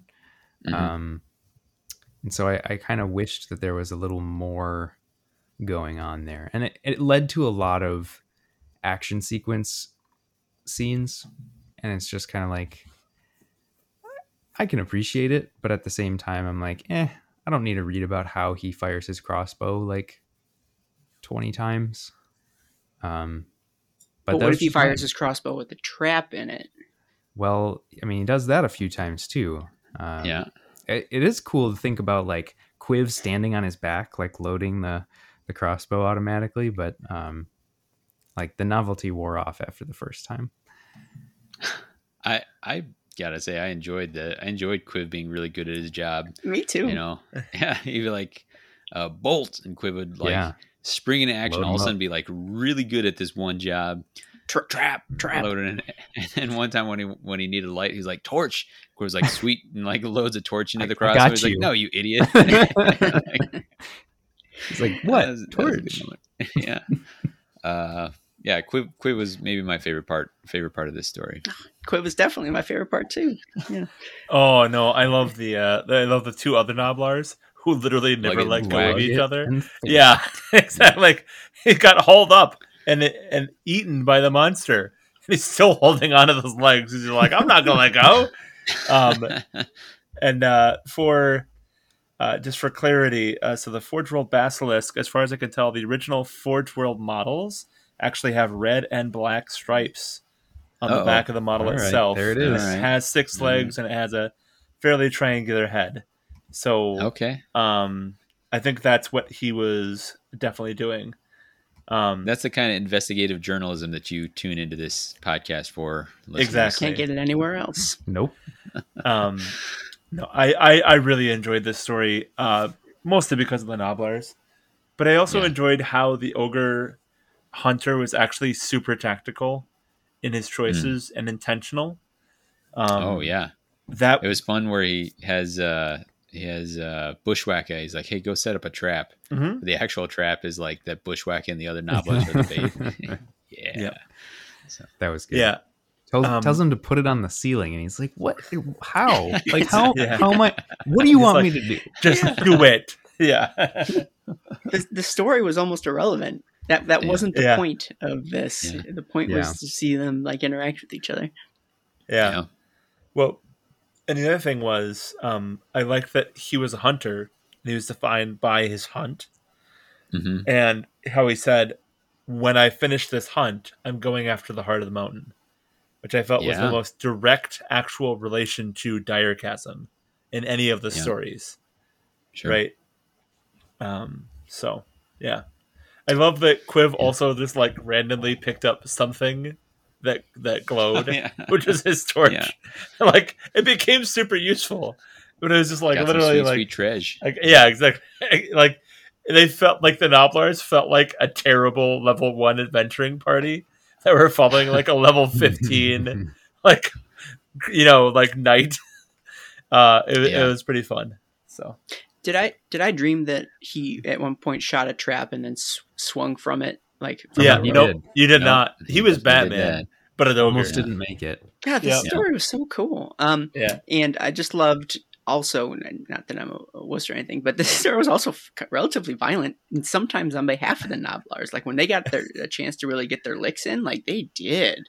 Yeah, they were like murderous little children again. Yeah, exactly. There was kind of a dark moment where they like because one of the trap uses he yanks one of the reavers all the way across this chasm, and then by the time he managed to turn around, they've like chewed this dude's face off, but he's like clearly still alive because his tongue is still moving. I was like, whoa, like where that is like a discordant note in this like laugh along story here. I think it was like hey, just remember you're in Beastgrave and it sucks in Beastgrave. Well, and also remember Nobblers are no joke. Exactly. Like Nobblers are vicious little things. If you are at their mercy, you're in trouble. Yeah. So that was the Heart of the Beast. Anybody got any last thoughts there? All right, Halls of Gold by Thomas Parrott. This stars the Profiteers, and specifically, this is the first story that actually starts in Shadespire. So the Profiteers, they're a warband that arrived in Nightvault. Their motivation is they have arrived. They went to Shadespire in order to make their fortune, and what they found is here we are in Shadespire, and we can't get out, and we've been stuck here. Thundrick, the boss, specifically says like he can specifically remember dying 8 different times, and it talks about some of this. Like we're doing this, like we're acting as though like the risk of dying exists, but it's because we don't know how else to act. Like we're just gonna keep enduring in the way that Duarden do. And they come upon a basically like a computer game sprite floating in the air. Like every direction they look at is the same. Like they kind of circle around it, and they can see. We know what's going on because we can see through this. And there's this eerie yellow light, and they have to decide like, are we going to risk going through? Like this could be our chance to escape. And they're like, well, it could just straight up kill us. And like, well, we can't actually die. Well, maybe we can if it's this thing. So there's back and forth, and like, if there's a chance to escape, we gotta take it. And so they step on through and end up in Beastgrave. Then they use their Duarden sense of tunnels to actually. This is the first warband I think that sees daylight. Right? They actually get to an opening midway up the mountain, and they're like, oh. there's the outside. But you know what? We're not cursed anymore. We're not in Shadespire, and we are stone cold broke. We got to get something. Like there's no fate worse than being broke. Apparently, if Yep. you're a Caradron overlord, Yep. it's like, you know what? We have great direction sense. We know tunnels. Let's turn around and head back. And this is like a horror movie moment, right? Yep. Like, because we know like this is the wrong choice. We're like, no, like don't You do read it. the book. Just walk out of the mountain and find some treasure on your way to Excelsis or something. And instead they go back in and they run into Zarbag's Gits. And this is like a moment of dismay for them because like, we remember these dudes. We fought these guys before. Like, and they were back in Shadespire, so that's not great, but maybe it's fine. Like, and they engage in a fight, and it's super brutal. Like, this is a very grisly, violent scene. Like, this, the way it's written is pretty graphic. Yep. And they, Thundrick is like, oh my gosh, I can't. We could have gotten out, and instead I got my whole crew killed. Both. It's a total wipeout except for Thundrick. And while he's kneeling there, considering the the cost of what he's done, all of a sudden from behind him, his crew is like, "Hey, Captain, are you okay?" He's like, "Oh snap!" The curse followed us, and that's kind of the note we end on. So, interesting, different take. What about your take, Phil? Yeah, I liked this story, but I was just like, you could have gotten out. And I was just like, oh no. But I mean, I figured nobody was getting out because we know they're still in there and still fighting. Yeah. I did like how so the mountain has been luring everybody there and like gives them the reason to come deeper into the mountain. Mm-hmm. And usually that's through like putting visions into their head or some sort of nebulous sense that like, I should probably go into this spooky mountain that everybody says is going to like kill everything. Yeah. But for these guys, like they're specifically looking for treasure. They're specifically looking for like aether gold, and all their instruments say that there is aether gold in the mountain, and they even comment about like, well, that doesn't really make any sense. How is there aether gold in the mountain? They're like, well, it's probably somebody's stash. Like, we can explain this away. And it makes me wonder, like, how much power does the mountain really have to affect reality near the mountain? Because they have instruments that are supposed to be able to detect aether gold, and they said that there was aether gold, but we know there probably really wasn't. So, well, they found some though, right? Like that's what they found a stash that then disappeared. So admittedly, you're suspicious of what is or isn't true. But then, like, didn't one ingot still remain? It was like that was this huge pile of treasure, and then after the fight, there's just this one ingot left, and he's like, "Well, wait, what?" And so I don't know. I don't believe it, but it's sort of this questionable thing of like, can we really believe what's going on, because everything that's happening in this mountain seemingly is somewhat nebulous. It's like, is it real? Is it not? Is it shifting? Sure. Is it constant? I think that across a lot of these stories, there have been some examples of like maybe the characterizations have been really great, but maybe the stories have been lacking, but like the characterizations kind of save it. This is maybe one for me that the story I found particularly good, but there wasn't as much characterization of the characters. They all sort of were the classic KO like archetype, which is fine because I enjoyed the plot quite a bit. So you kind of get different stories of different strengths and different weaknesses. And so I really enjoyed where this started, where it went, and where it ended. I thought it was great. And I felt crestfallen as Thundrick did as he realized, what he had done and how his decisions had affected his crew. And then additionally, I thought this is one of the better, maybe even one of the best fights at the end when they're fighting the Gits. It's neat because the Gits are such a varied war band, right? And to some degree, the Profiteers are too. They're equipped in different ways. And so it was neat to see them go head to head and see the, if not creative, like the unique ways that each side deals death, right? Essentially like how, one once, like to see the atomizer in action, or to see the fanatic spinning around, and just sort of how each individual is dangerous in their own ways. And so that was a cool fight to see everybody sort of play to their strengths. So I really liked that part too. Yeah, I'm trying to think what it specifically was about this fight that was like so made it so brutal. I think, sometimes in the Black Library fiction, the violence that they write is kind of like over the top, or it's like, or it's so over the top that it's abstracted, like, he swung his axe and it went through 3 necks, and each of them sprayed crimson arcs through the air. And this felt like almost, it's hard to say because it's like fantastical things, but almost like a more believable violent, like the injury. I don't know. Like I could picture these things like actually happening. And it felt harder hitting. Like it was, I remember, if not shocked is the word, but being like a little shaken, like reading some of this. And I guess, hats off to C.L. Werner. Oh, no, not C.L. Werner, Thomas Parrott on that for, because we do play this for escapism, but maybe sometimes it's good to remember that violence is uncool. I think for me it was how he described the individual injuries on each of the fighters in the KO warband, and how they just kept getting more and more mauled, right? And then he made sure to kind of tie it back to Thundrick watching this happen, right? Because it wasn't even necessarily about the wounds themselves. It was just about how despondent and how he realized how terrible this was. And so when you get to the point where he's like, this was a terrible decision and this was all my fault, you felt like it was your fault a little bit too, like for reading through what happened to him.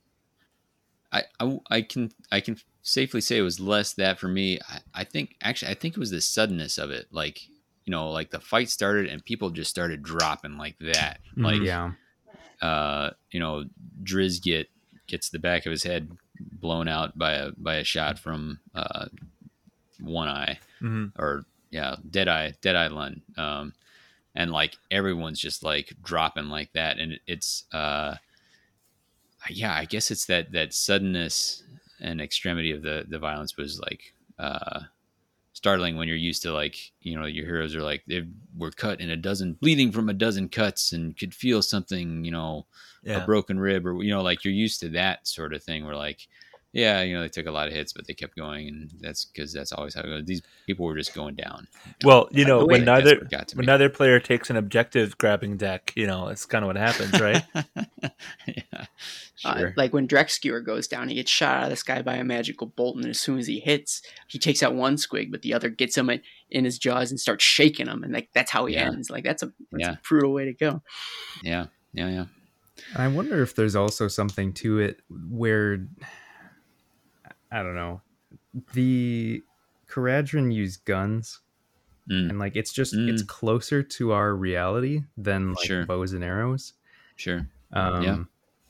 And I mean the depictions from Deadeye Lund shooting guys, that was a part that I felt like it wasn't necessary to like talk about how after shooting somebody, they like their body kind of still flopped around for a bit after their skull was vacated through their eye. And like, right. I don't know. It just, this is, I think, is probably one of the ones that I had commented on earlier, where it was like, things get dark and like kind of comes out of nowhere, and it's almost unnecessarily dark sometimes. So, sure. But I mean, it kind of comes with the territory. Like Warhammer is brutal. Anybody got any more thoughts about this? I'll just ask David. David, did you played the Profiteers quite a bit, right? Yep. Do you feel like you had a certain level of affection towards them, and to see them like mowed down maybe played some part of it as well? Like that, like, like, I don't know, you have an intimate knowledge with, some of these folks. I don't know, that might be part of it too. Maybe. I think some of it is also like at the time they don't know that they're coming back. I think is also, that maybe feeds more into Paul's point of the, I think it was just like the suddenness and the graphicness, suddenness and how graphic it was. Like was hewed more to a more realistic take that we don't always get here. And I found that to be, if he was shooting, he was shooting to kind of shake us up. I think he was successful. So Cool. You have been shook. I mean, not cool. yeah. All right. Any more thoughts? Or on to the Root of Death by C.L. Werner. As previously mentioned, the author of the Beastgrave novel. This is following the worm spat. We get a little nod to why they are the worm spat, because when they went to seek out Beastgrave, they got swallowed up by a worm and spat out. And so, like, you know what we are now? The worm spat. So they are on a mission. They're going to try and seek out the source of the Cataphrane curse. They call it the Unplague, I believe. Yep. And specifically, the problem is this Unplague, this thing that is artificially stopping the cycle of death and regrowth. Instead, it's death and rebirth and death. It's infecting Gur with this stagnation of Nagash, basically, and that is like an antagonism we've seen in the past in Age of Sigmar and Warhammer lore. Is Nurgle's all about those cycles, all got to get it in those cycles, and Nagash wants total stagnation, like wants everything to be like a frozen point where everyone's dead and everyone's following him. And so this is another motivation for coming to Beastgrave that makes sense, but is also unique to that particular warband. And so they're trying to seek out the source of this Unplague, which they believe they find. And this is a thing that we've seen. There was a very, very short, not even a short story, like a couple 2 to 3 paragraph thing in the Beastgrave rulebook of who am I thinking of? Cursebreaker, Stormsire's Cursebreakers making their way into Beastgrave and how they came through, and the idea of Shadespire kind of spilling into Beastgrave a little bit. So there's elements of Shadespire that now kind of overlap or exist within Beastgrave, and this is one of those where these shade glass mirrors exist, and this large root of a plant is brushing up against those and crystallizing, and they're theorizing that this is transmitting the curse throughout the mountain, and so they're going to try and take this down. They are fighting. I think the Wild Hunt shows up here. Is that correct? They do. Yeah. So at times they're directly fighting against them, but I think at one point they're both actually working against this root. At one point they're kind of back and forth on this, and this is another where the Wild Hunt kind of figure out like. That they got to take down Fecula, so they kind of try to focus her down, and that's kind of the core conflict. Anybody got anything they want to share about this one? I really liked the Wretchling. I thought that was a cool little thingy. Yeah. Tekula talked about how she swallowed the Wretchling, and the Wretchling loved it, and then would like wander around in your stomach, and then she would throw her up again. That was fun. Yeah. And she's like, the next time I do it, I got to file down his horns. Yep. Like, it was painful. Pretty rough. Yeah. Nurgle, you gross. Yeah. Well, and like, so I was kind of torn here because the characterization I felt like matched exactly what I expected for all the different characters, and I felt like they were done really well. But at the same time, I really don't like Nurgle. And like the characterization of Nurgle is something I don't enjoy. So reading about it wasn't actually all that enjoyable for me, particularly with the Wretchling, because like, well, I liked the idea of this little Wretchling thing. It's like this little weird dog and like swimming around in her stomach. And it's like, oh, that's funny. But it's like she's brewing some sort of plague inside her stomach. And the way she gets it back out is having the Wretchling go get it. I was like, ugh, that's really gross. I gotta say, it makes sense that it's called a Wretchling now. Like, I don't know if that was like always canon, but now I'm like, oh yeah, the name means something. Words mean things, Aaron. Yeah, that's what I keep saying.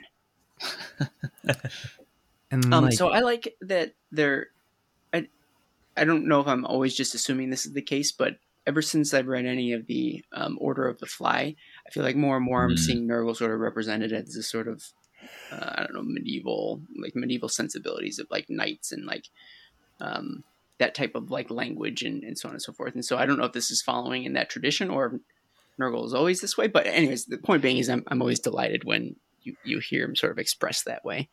And despite not being written by Josh Reynolds, who I believe is the progenitor of the Order of the Fly, I hope it continues in that direction and we sort of see that characterization going forward. Sure. Yeah, I mean they have intentions matter, right? Like they from their perspective they have noble intentions on this, and so that makes them a little more fun to read.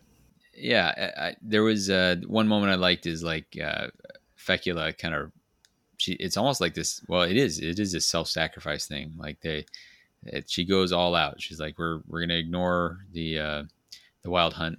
She cuts her own belly open to like release these plagues, and then like grabs onto this root and tries to hold onto it and infect this and like counteract this shade glass curse that's going into this root. And it's this kind of selfless sacrifice thing, which is not something that you would typically, associate with a chaos faction, but she does do it, and it seems to work. But then she falls away, and then discovers that she and her warband are in fact also afflicted with this curse, because although she gets up, she's like, well, maybe I didn't actually like get hit hard enough, or maybe I didn't fall hard enough to die. She sees Golgotch, who definitely got skewered like through and through by that big old meanie Skaith. And she's like, okay, well, I guess we're just going to deal with it. And, with the idea that, the followers of Nurgle endure. That's one thing they definitely do. They go on to keep working on it. So I like how a lot of these stories have like end on like final dramatic like quotes from the main characters. Like the ogre one did too, but she ends with, "We will prevail, and woe betide whatever thinks to interfere with the worm spat." Credits roll. Yeah. Dun, dun, dun, dun. Yeah. Very dramatic. Yeah. So any other thoughts on the Root of Death, or should we proceed to the last story in all of this anthology? I'd rather not. Yeah, unfortunately. So we have Gaslight, and this is by Anna Stevens. This is back to the Dread Pageant. This is the second time that we've gotten the Dread Pageant as a point of view, and they are specifically working on getting back to Shadespire. And when I say back to, they've not been. This is a warband that started in the Gur version, but they are theorizing, hey, I think we can get from here into Shadespire. And that's critical because Shadespire is in this nether realm in between two other realms, Ulgish, which also happens to be where Slaanesh is imprisoned. And they think there is basically a MacGuffin, for lack of a better characterization, that will help them. It's a powerful Slaaneshi thing that will help them gain fame, glory, and maybe release Slaanesh himself. That's about the summary of that. They're in conflict with some people along the way. I think the interesting things for me was that like it's a two-way street apparently, that you can go back and forth from Shadespire to Beastgrave. Yeah. I don't know that we've seen much of that, but that makes sense. That's kind of cool. Shadespire's still there. It's not like it's a ghost town now. But you've been great, everybody. See you later. Try the veal. And I think they encounter the cataphragms. They encounter some like magic using skeletons. I just felt like at a number, and you guys can correct me if I'm wrong, but I don't think you will. I think Anna Stevens, she didn't write poorly, but it seemed like she missed some of the background here, where like Vasilak is casting spells and like the cataphragms are getting directly involved, if that's what we were seeing. There was a bunch of stuff that I was like, I don't know if this is how this is supposed to work, and I don't know if it's because I'm making wrong assumptions, or if the author here just kind of didn't pick up on some of the background. or not. But other thoughts from folks? Yeah, I don't know. I wasn't sure what to make of this one. I think it did an okay job of being like, these are followers of Slanesh, and this is kind of how they operate. Yeah. I don't, and I guess maybe it's okay to not like how chaos people function. Sure. But like all the depictions of them like torturing people is just not cool. Icky. It's icky. And I was Yeah. just like, nah, I don't need, like, let's just skim ahead. Yeah.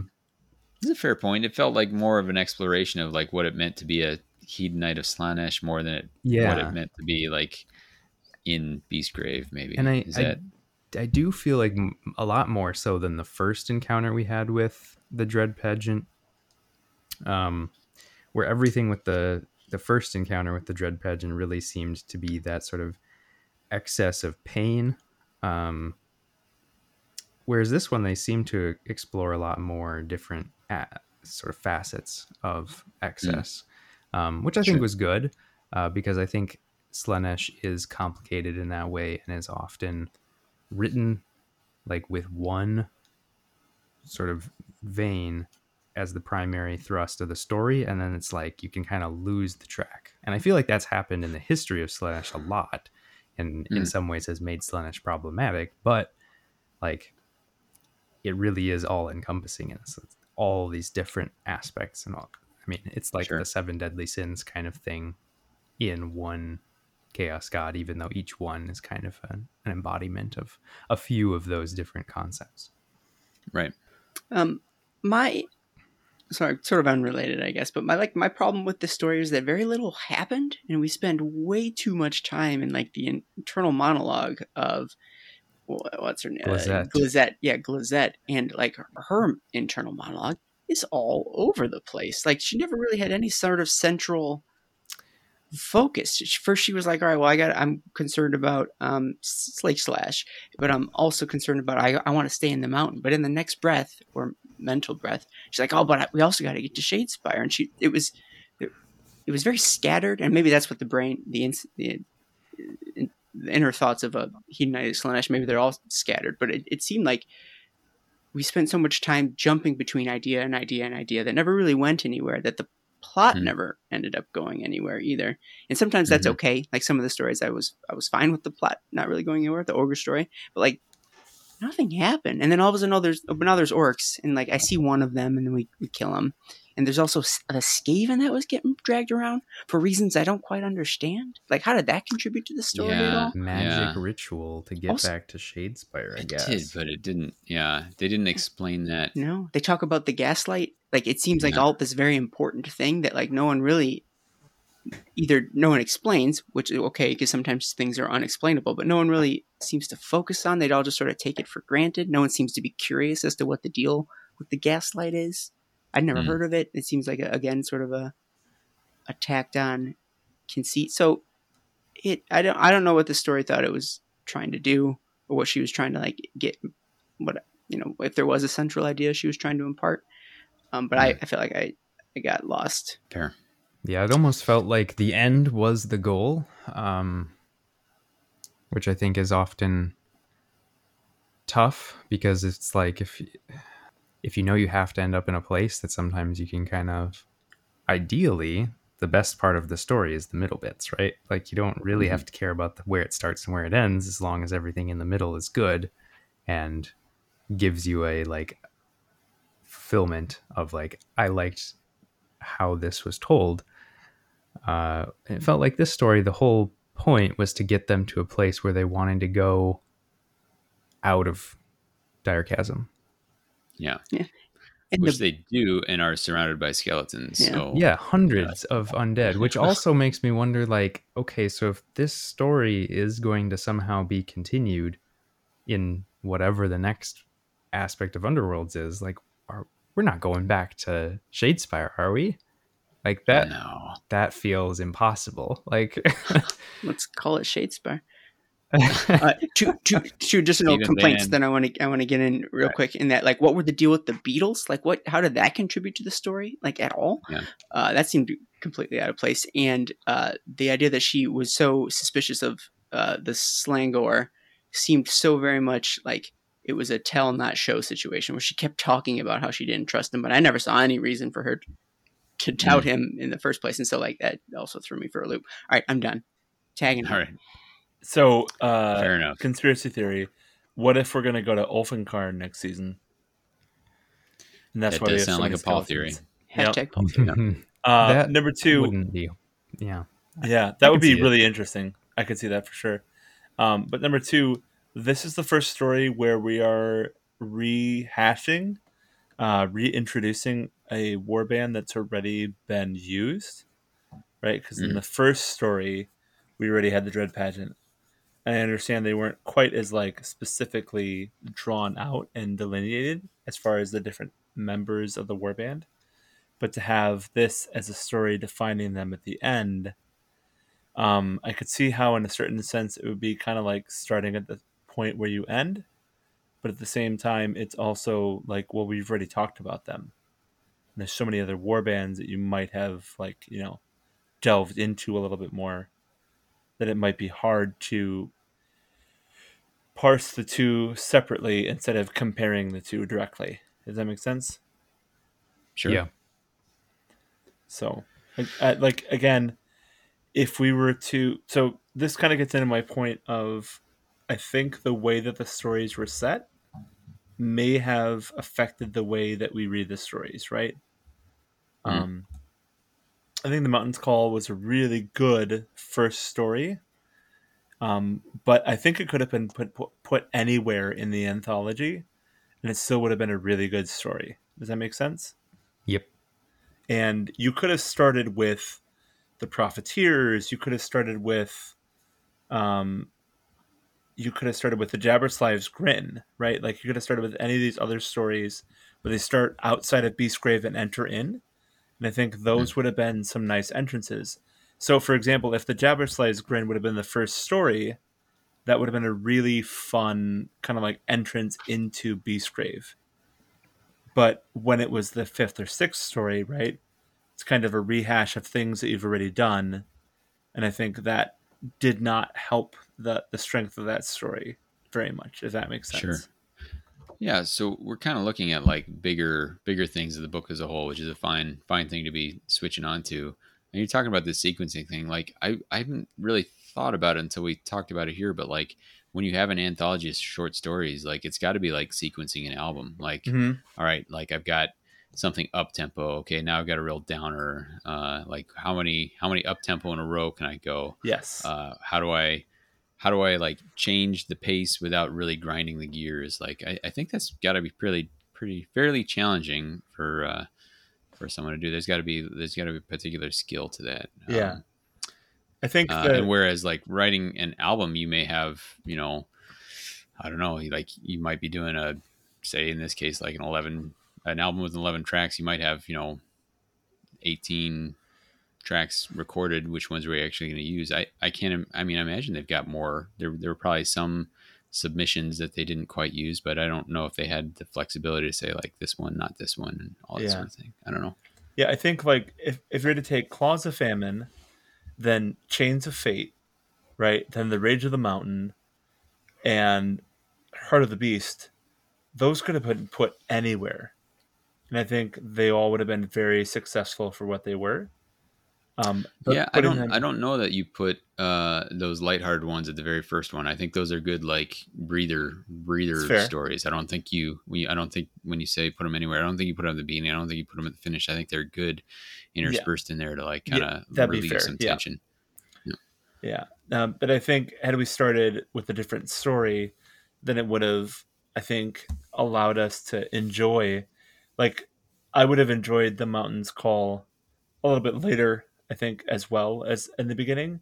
It was a great intro, but because it deals with two war bands and it's such a well characterized story, it could have stood its own at any point. And I think that might have actually, like, had we gotten, for example, The Gaslight as the first story, perhaps that would have been a really interesting introduction, because it would have attempted to get the characters back to where they started, as opposed to the ending where I feel like all the warbands have now realized where they are and what's going on. And you're like, oh yes, another warband that's trying to get back to Shadespire, right? Like the Eyes of the Nine story, or etc. So I don't know. That's just kind of a thought from me. Well, Paul's kind of advanced us onto some overall things. How about we're going to field a few questions here and then some of our general questions and wrap it up because we've been going for a long time. Yeah, not that long. Well, long enough. We had a couple listener questions. Dear friend of the show, Severe, wanted and also to know, patron of the network. Patron, yeah, and thank you for that. Says we've gotten a few lost civilizations in the background of Underworlds, specifically the Cataphragms and the Silent People stand out. Do you think these could be expanded upon in wider Age of Sigmar lore, or are they something unique to the Underworlds? Aaron, I'm going to throw this to you as the usual helmsman of the story phase. I think, could they be expanded upon? Yeah, definitely. Anything could.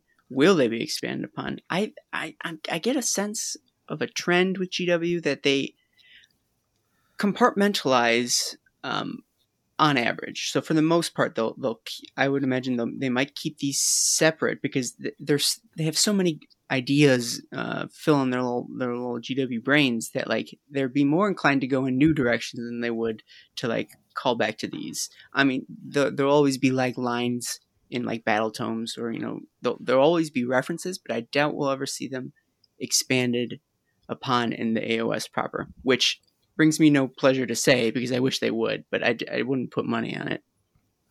Yeah, I mean, so there's this thing where they have always done in their fiction where they leave these hooks, right? Mm-hmm. Like here's a hook for you to latch onto, and if you want to create a whole army based on this little open-ended story hook, then you're all open for that, or you're all, you can do that. But I think sometimes they even leave them open for themselves, and it's possible that they're doing something like that here. Like, here's a cool thing, and if we decide that we really think it's cool, well, we'll lean into it later. So I think when they create these hooks, they can create them for us as interesting story points, but they can create them for themselves to give themselves some options going forward. We didn't talk a lot about the Silent People because honestly, they didn't pop up all that much in here. There were some references, and maybe Aaron and Paul, having not played as much of the game, didn't pick up on them as much. There'd be like these statues, these some of the stories would be these partially formed things. They looked kind of insectoid, and like there were speculation like maybe these aren't actually statues. Like the Silent People were their pupation got interrupted by the introduction of the Cataphragm curse. They have this long life cycle, and it's been disrupted by the arrival of this, and what the impact of that is yet to be determined. But that's about it. Like, we've seen some of the relics, and just in reference, I would say we know more about the Silent People from the cards in the game itself than we do from any of these short stories. Yeah. So the interesting thing is that in the AOS 3.0 core book, they've actually brought back some earlier callbacks. So the Floating Market of Batar, which is an army that Steve Foote made based on one sentence, now is actually being referenced as a major player in Akshi.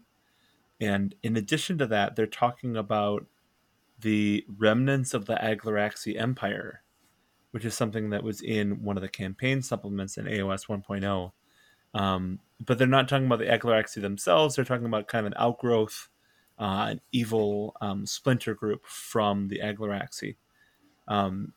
So bring it home for us. You're way out there.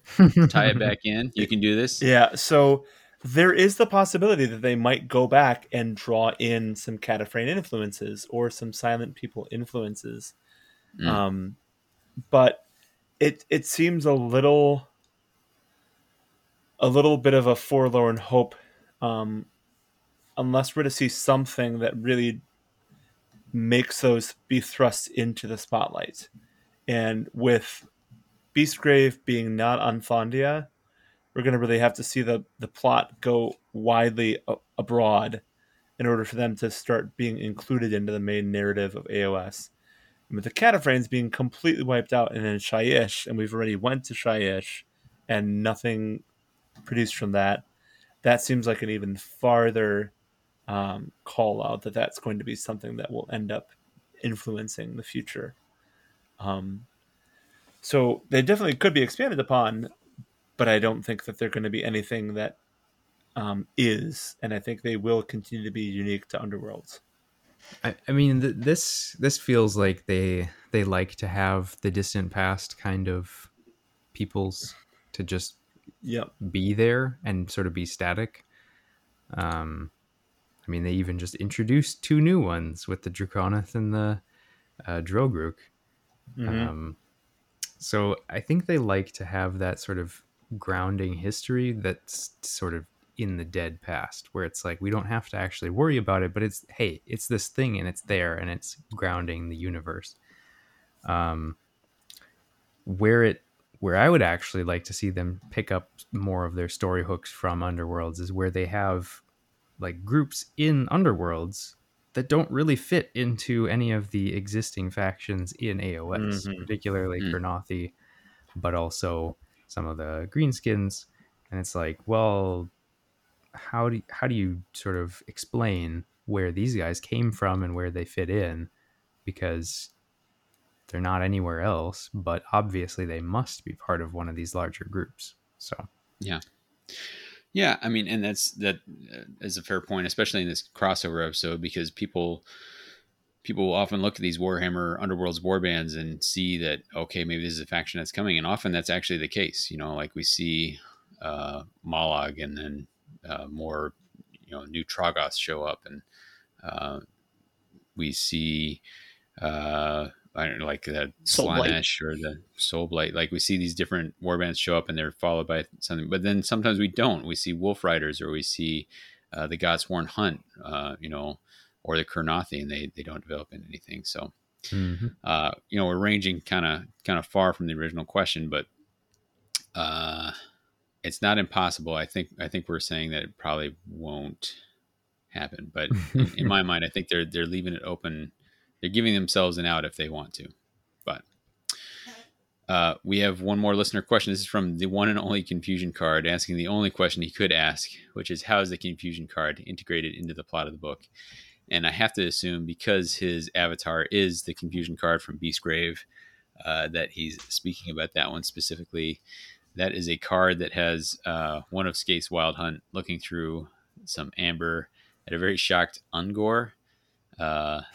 And I mean, that's kind of that nightmare vibe of like, there's bad guys, they're just on the other side of the glass, they're right there. How do I get to them? Can they get to me? And the quote on that one is, the cursed caverns within Beastgrave can disorient even the most keen-minded explorer. And that is definitely a theme that I would say runs through this book. Like, Absolutely. Everybody's always disoriented, like, or, even if they think they know where they're going, they probably don't. Things close up behind them, or don't, and they just get lost. And there's a very claustrophobic sense. And, that card, I know this is a joke question, but that's the kind of sense the card gives you, and that's the sense we get from this book. But to the greater sense of themes, what, anyone want to comment on, like, any unifying themes or subjects that we saw throughout this book after reviewing it in full here? It was definitely mentioned sort of throughout, but hunger was always something that was coming up. And it seems to have been being driven by the mountain itself. But it explains the hunger mechanic in the game, and sort of why you would make. Now, of course, it's probably backwards. It's probably actually that they wrote the story that way because they were like, hey, we've got this thing. We need to integrate it into the story. Yeah. But I like that it gives it a in-realm reason for having that be a new mechanic in Direchasm. Yeah, I feel like we definitely got a hunter quarry kind of perspective from some of the warbands as well. Sure. So I enjoyed that quite a bit. Pursuit is often happening in here. So, and I think just we see the connection between Shadespire and Beastgrave, like this idea of like sort of labyrinthine place of no escape. You know, it's nightmarish even before you introduce the Cataphrane curse and reality kind of phrase, and it's difficult to maintain your sense of self when you're in there. So I definitely, by the end of this, I was like, okay, I've read enough claustrophobic stories. I'm ready for something else. So wide open I spaces. enjoyed it. So, yeah, exactly. Yeah. Well, and I think one of the other things is that the whole idea of the constant death and the constant rebirth, which is something that's been in Shadespire and it's been in Beastgrave, is something that was very much emphasized within the stories, right? Because that's part of the setting. Mm-hmm. But it was also a really interesting way to see it affect the different warbands in different ways. And I think that was something that this anthology was very successful at. Was you would read one short story and be like, this is how they deal with the rebirth. Got it. And you read another short story and be like, oh, this is an absolute failure for them. And you read another short story and you're like, whatever, I just waited 5 days. It's fine. We're all fine now. Everybody's fine now. So I thought they did a really good job of actually embodying those different perspectives for the rebirth and death. So we've hit some of our listener questions. Let's hit some of our universal questions here. These are questions we often ask. This is a quick one. We've kind of touched on this. What did we learn about the Mortal Realms that we didn't know before? Aaron, do you feel like there's anything you came with that you didn't know before? Yeah. Trying to pinpoint. What it's maybe not about the Mortal Realms specifically, but just generally the wide-ranging ways that the mountain could lure individuals to it. Like it's not so much a universal like fact or knowledge, but just the uniqueness, the unique ways that one might be lured to a mountain is really what stood out to me.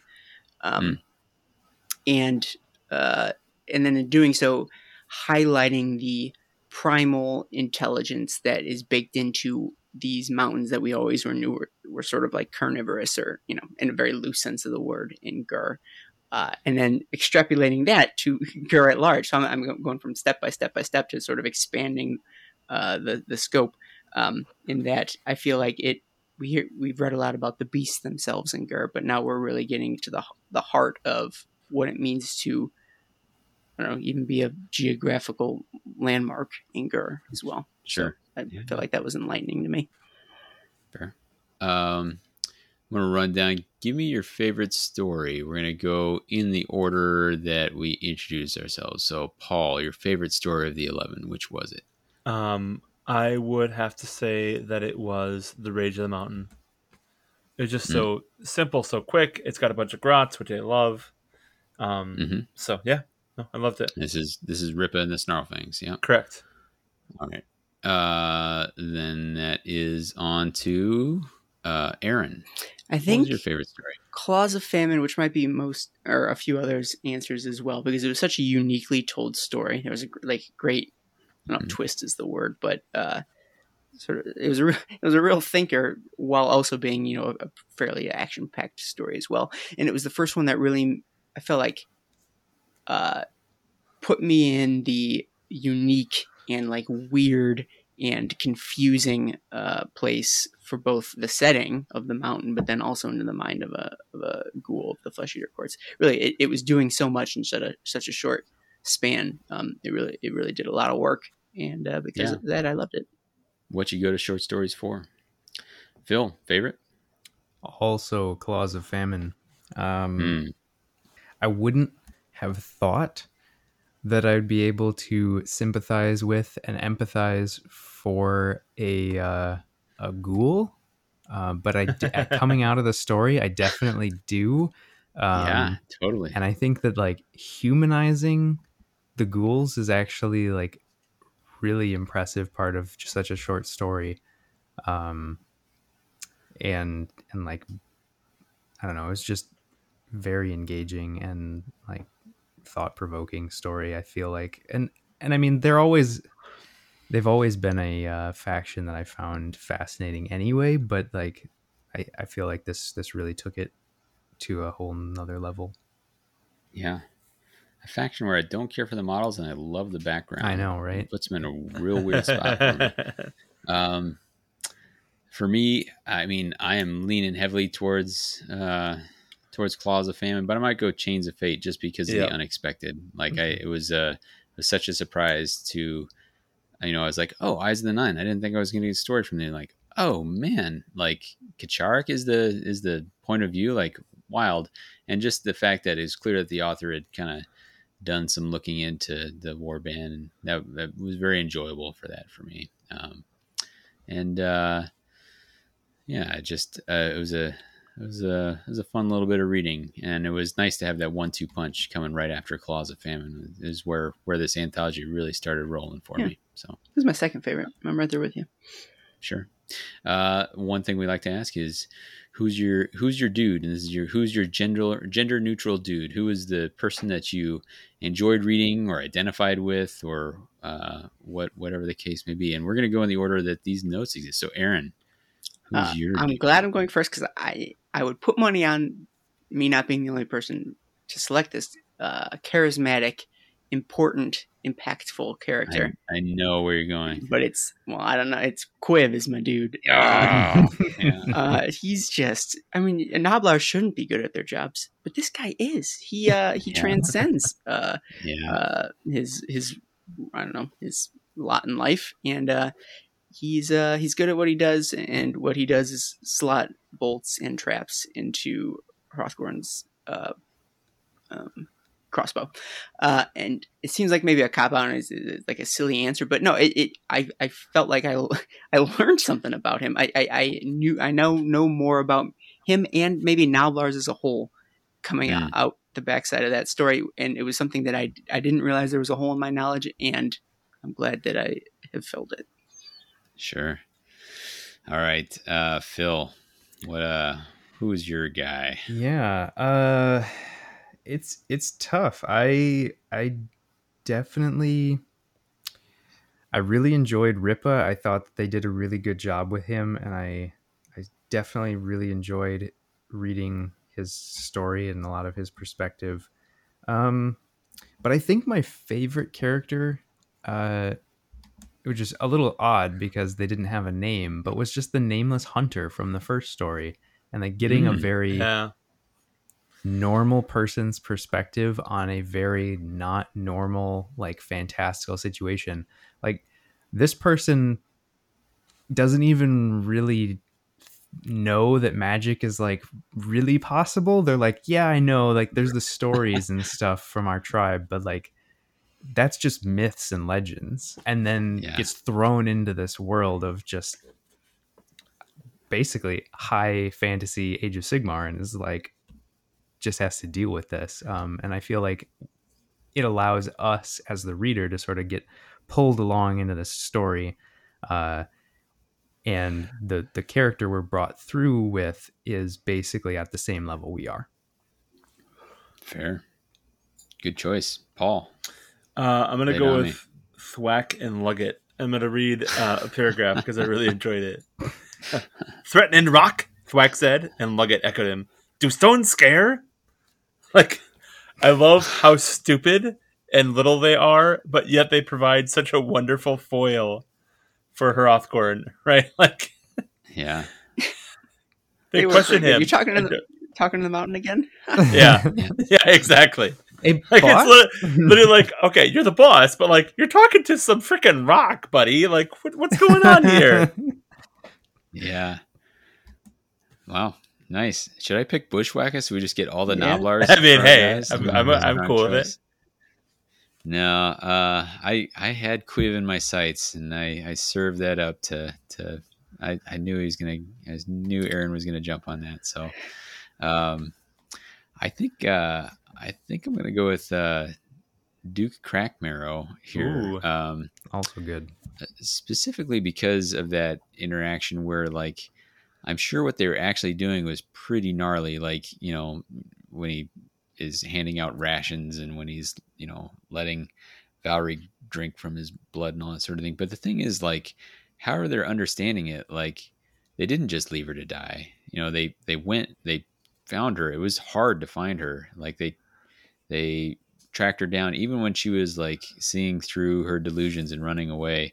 Like, they spent the energy to get her and bring her back into the fold.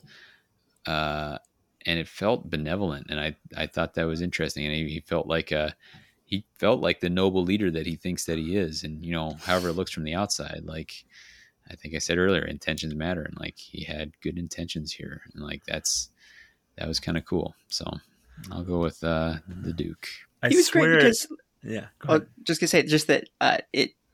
Oh god, that's the truth. That like, sure, they did a lot of monstrous things, but the kind things that he did were kind no matter what, or like generous no matter what. Whether he's a regular duke or a weird ghoul, he still let her drink out of him. Like, Sure. it's good no matter how you look at it. So that you're right. He was a good character.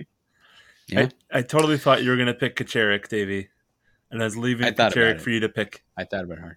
I would say Kacherik was like the one I could identify with. I had a whole thing about like, being so sure that you knew the best and better, and then like when it all comes down to the wire, having your comeuppance, and you're like, oh, I wasn't quite as smart as I thought I was. Like, I can identify with that moment, but I at the last minute I bucked away from that. Fair.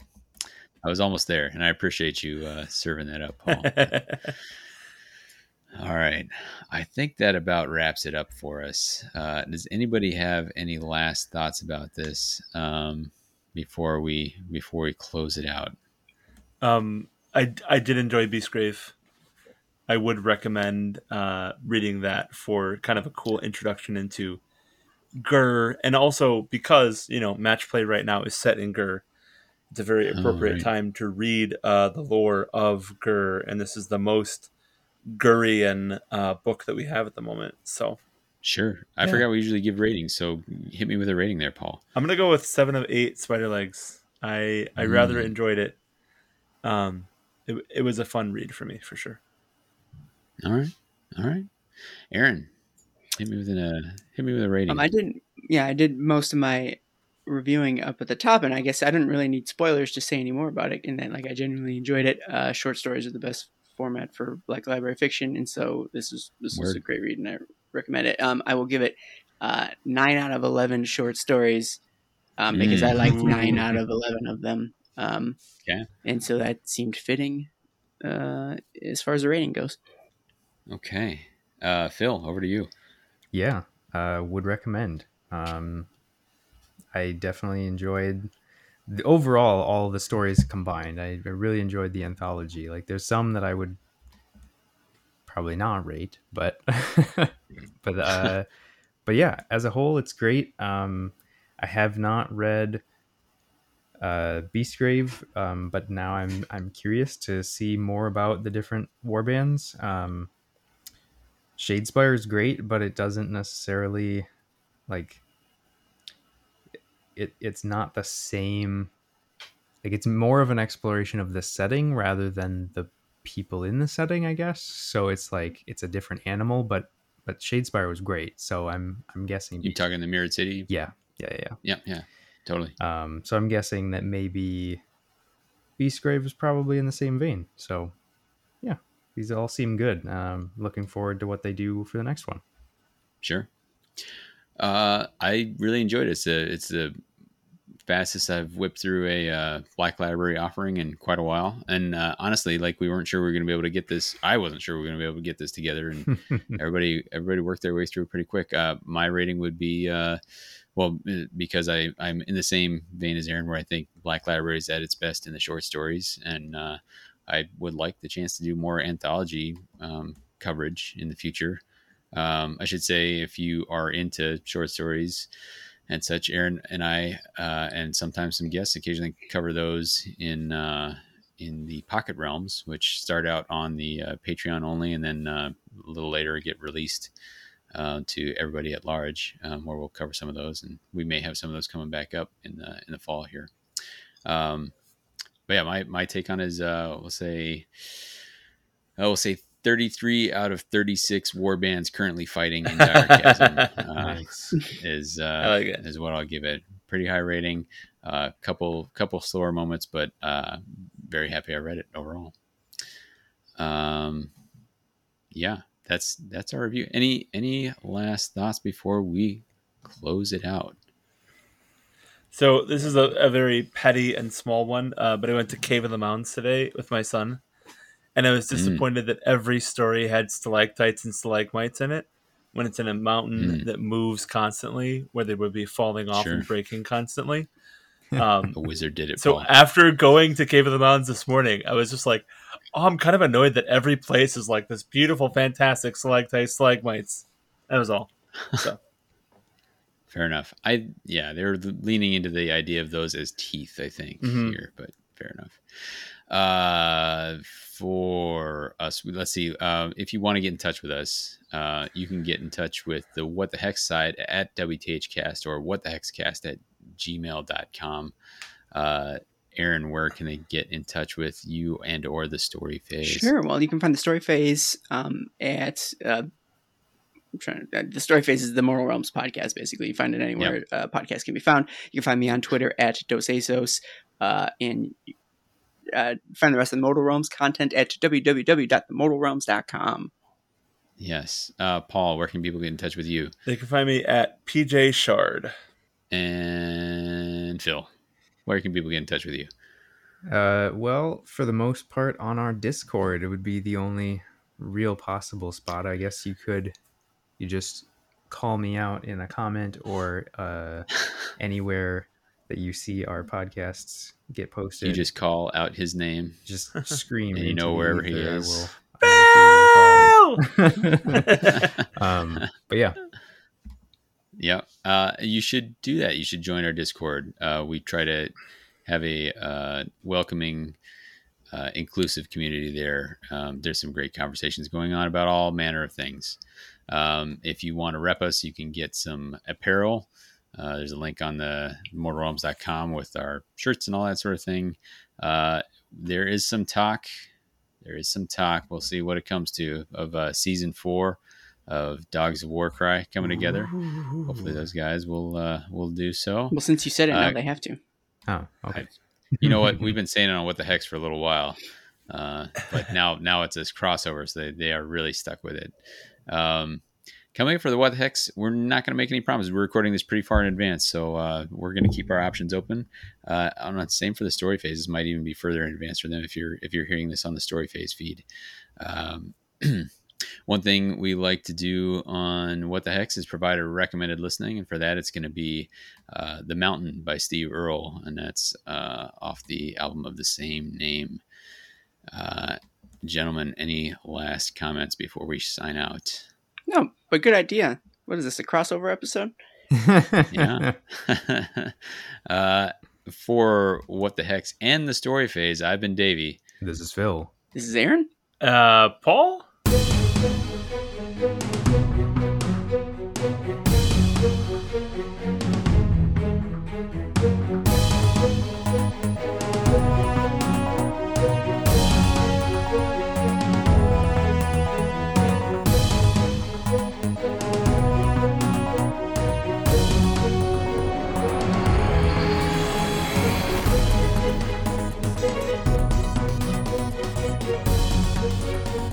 All right. So then I'll run through this, and then I'm just going to take it and run with the. After that, I'll run with the usual What the Hex segments, and then we'll kind of transition. We'll head to the Story Phase, and we'll have Paul do his readings. So cool. And then we'll get into it. Everybody good? Mm-hmm. Let's do it. Welcome to the Mortal Realms, an Age of Sigmar Story Phase. Oh boy. Welcome. It's not to easy. The, Who writes the rules? Who's Did that happen last time? We had to do a lot more stalling before we started last time. If we stall any longer, I'm going to have to go get another drink. So, I give that comment a thumbs up. Okay. And there's also... I'm now of the opinion. There's also a short story... Oh, sorry. Oh, go on. There's a short story in White Dwarf as well that... Can I get another take of that where you purposely mispronounce all of those, like get the wrong emphasis, like Eyes of the Nine, Rapaz Snarl Fangs?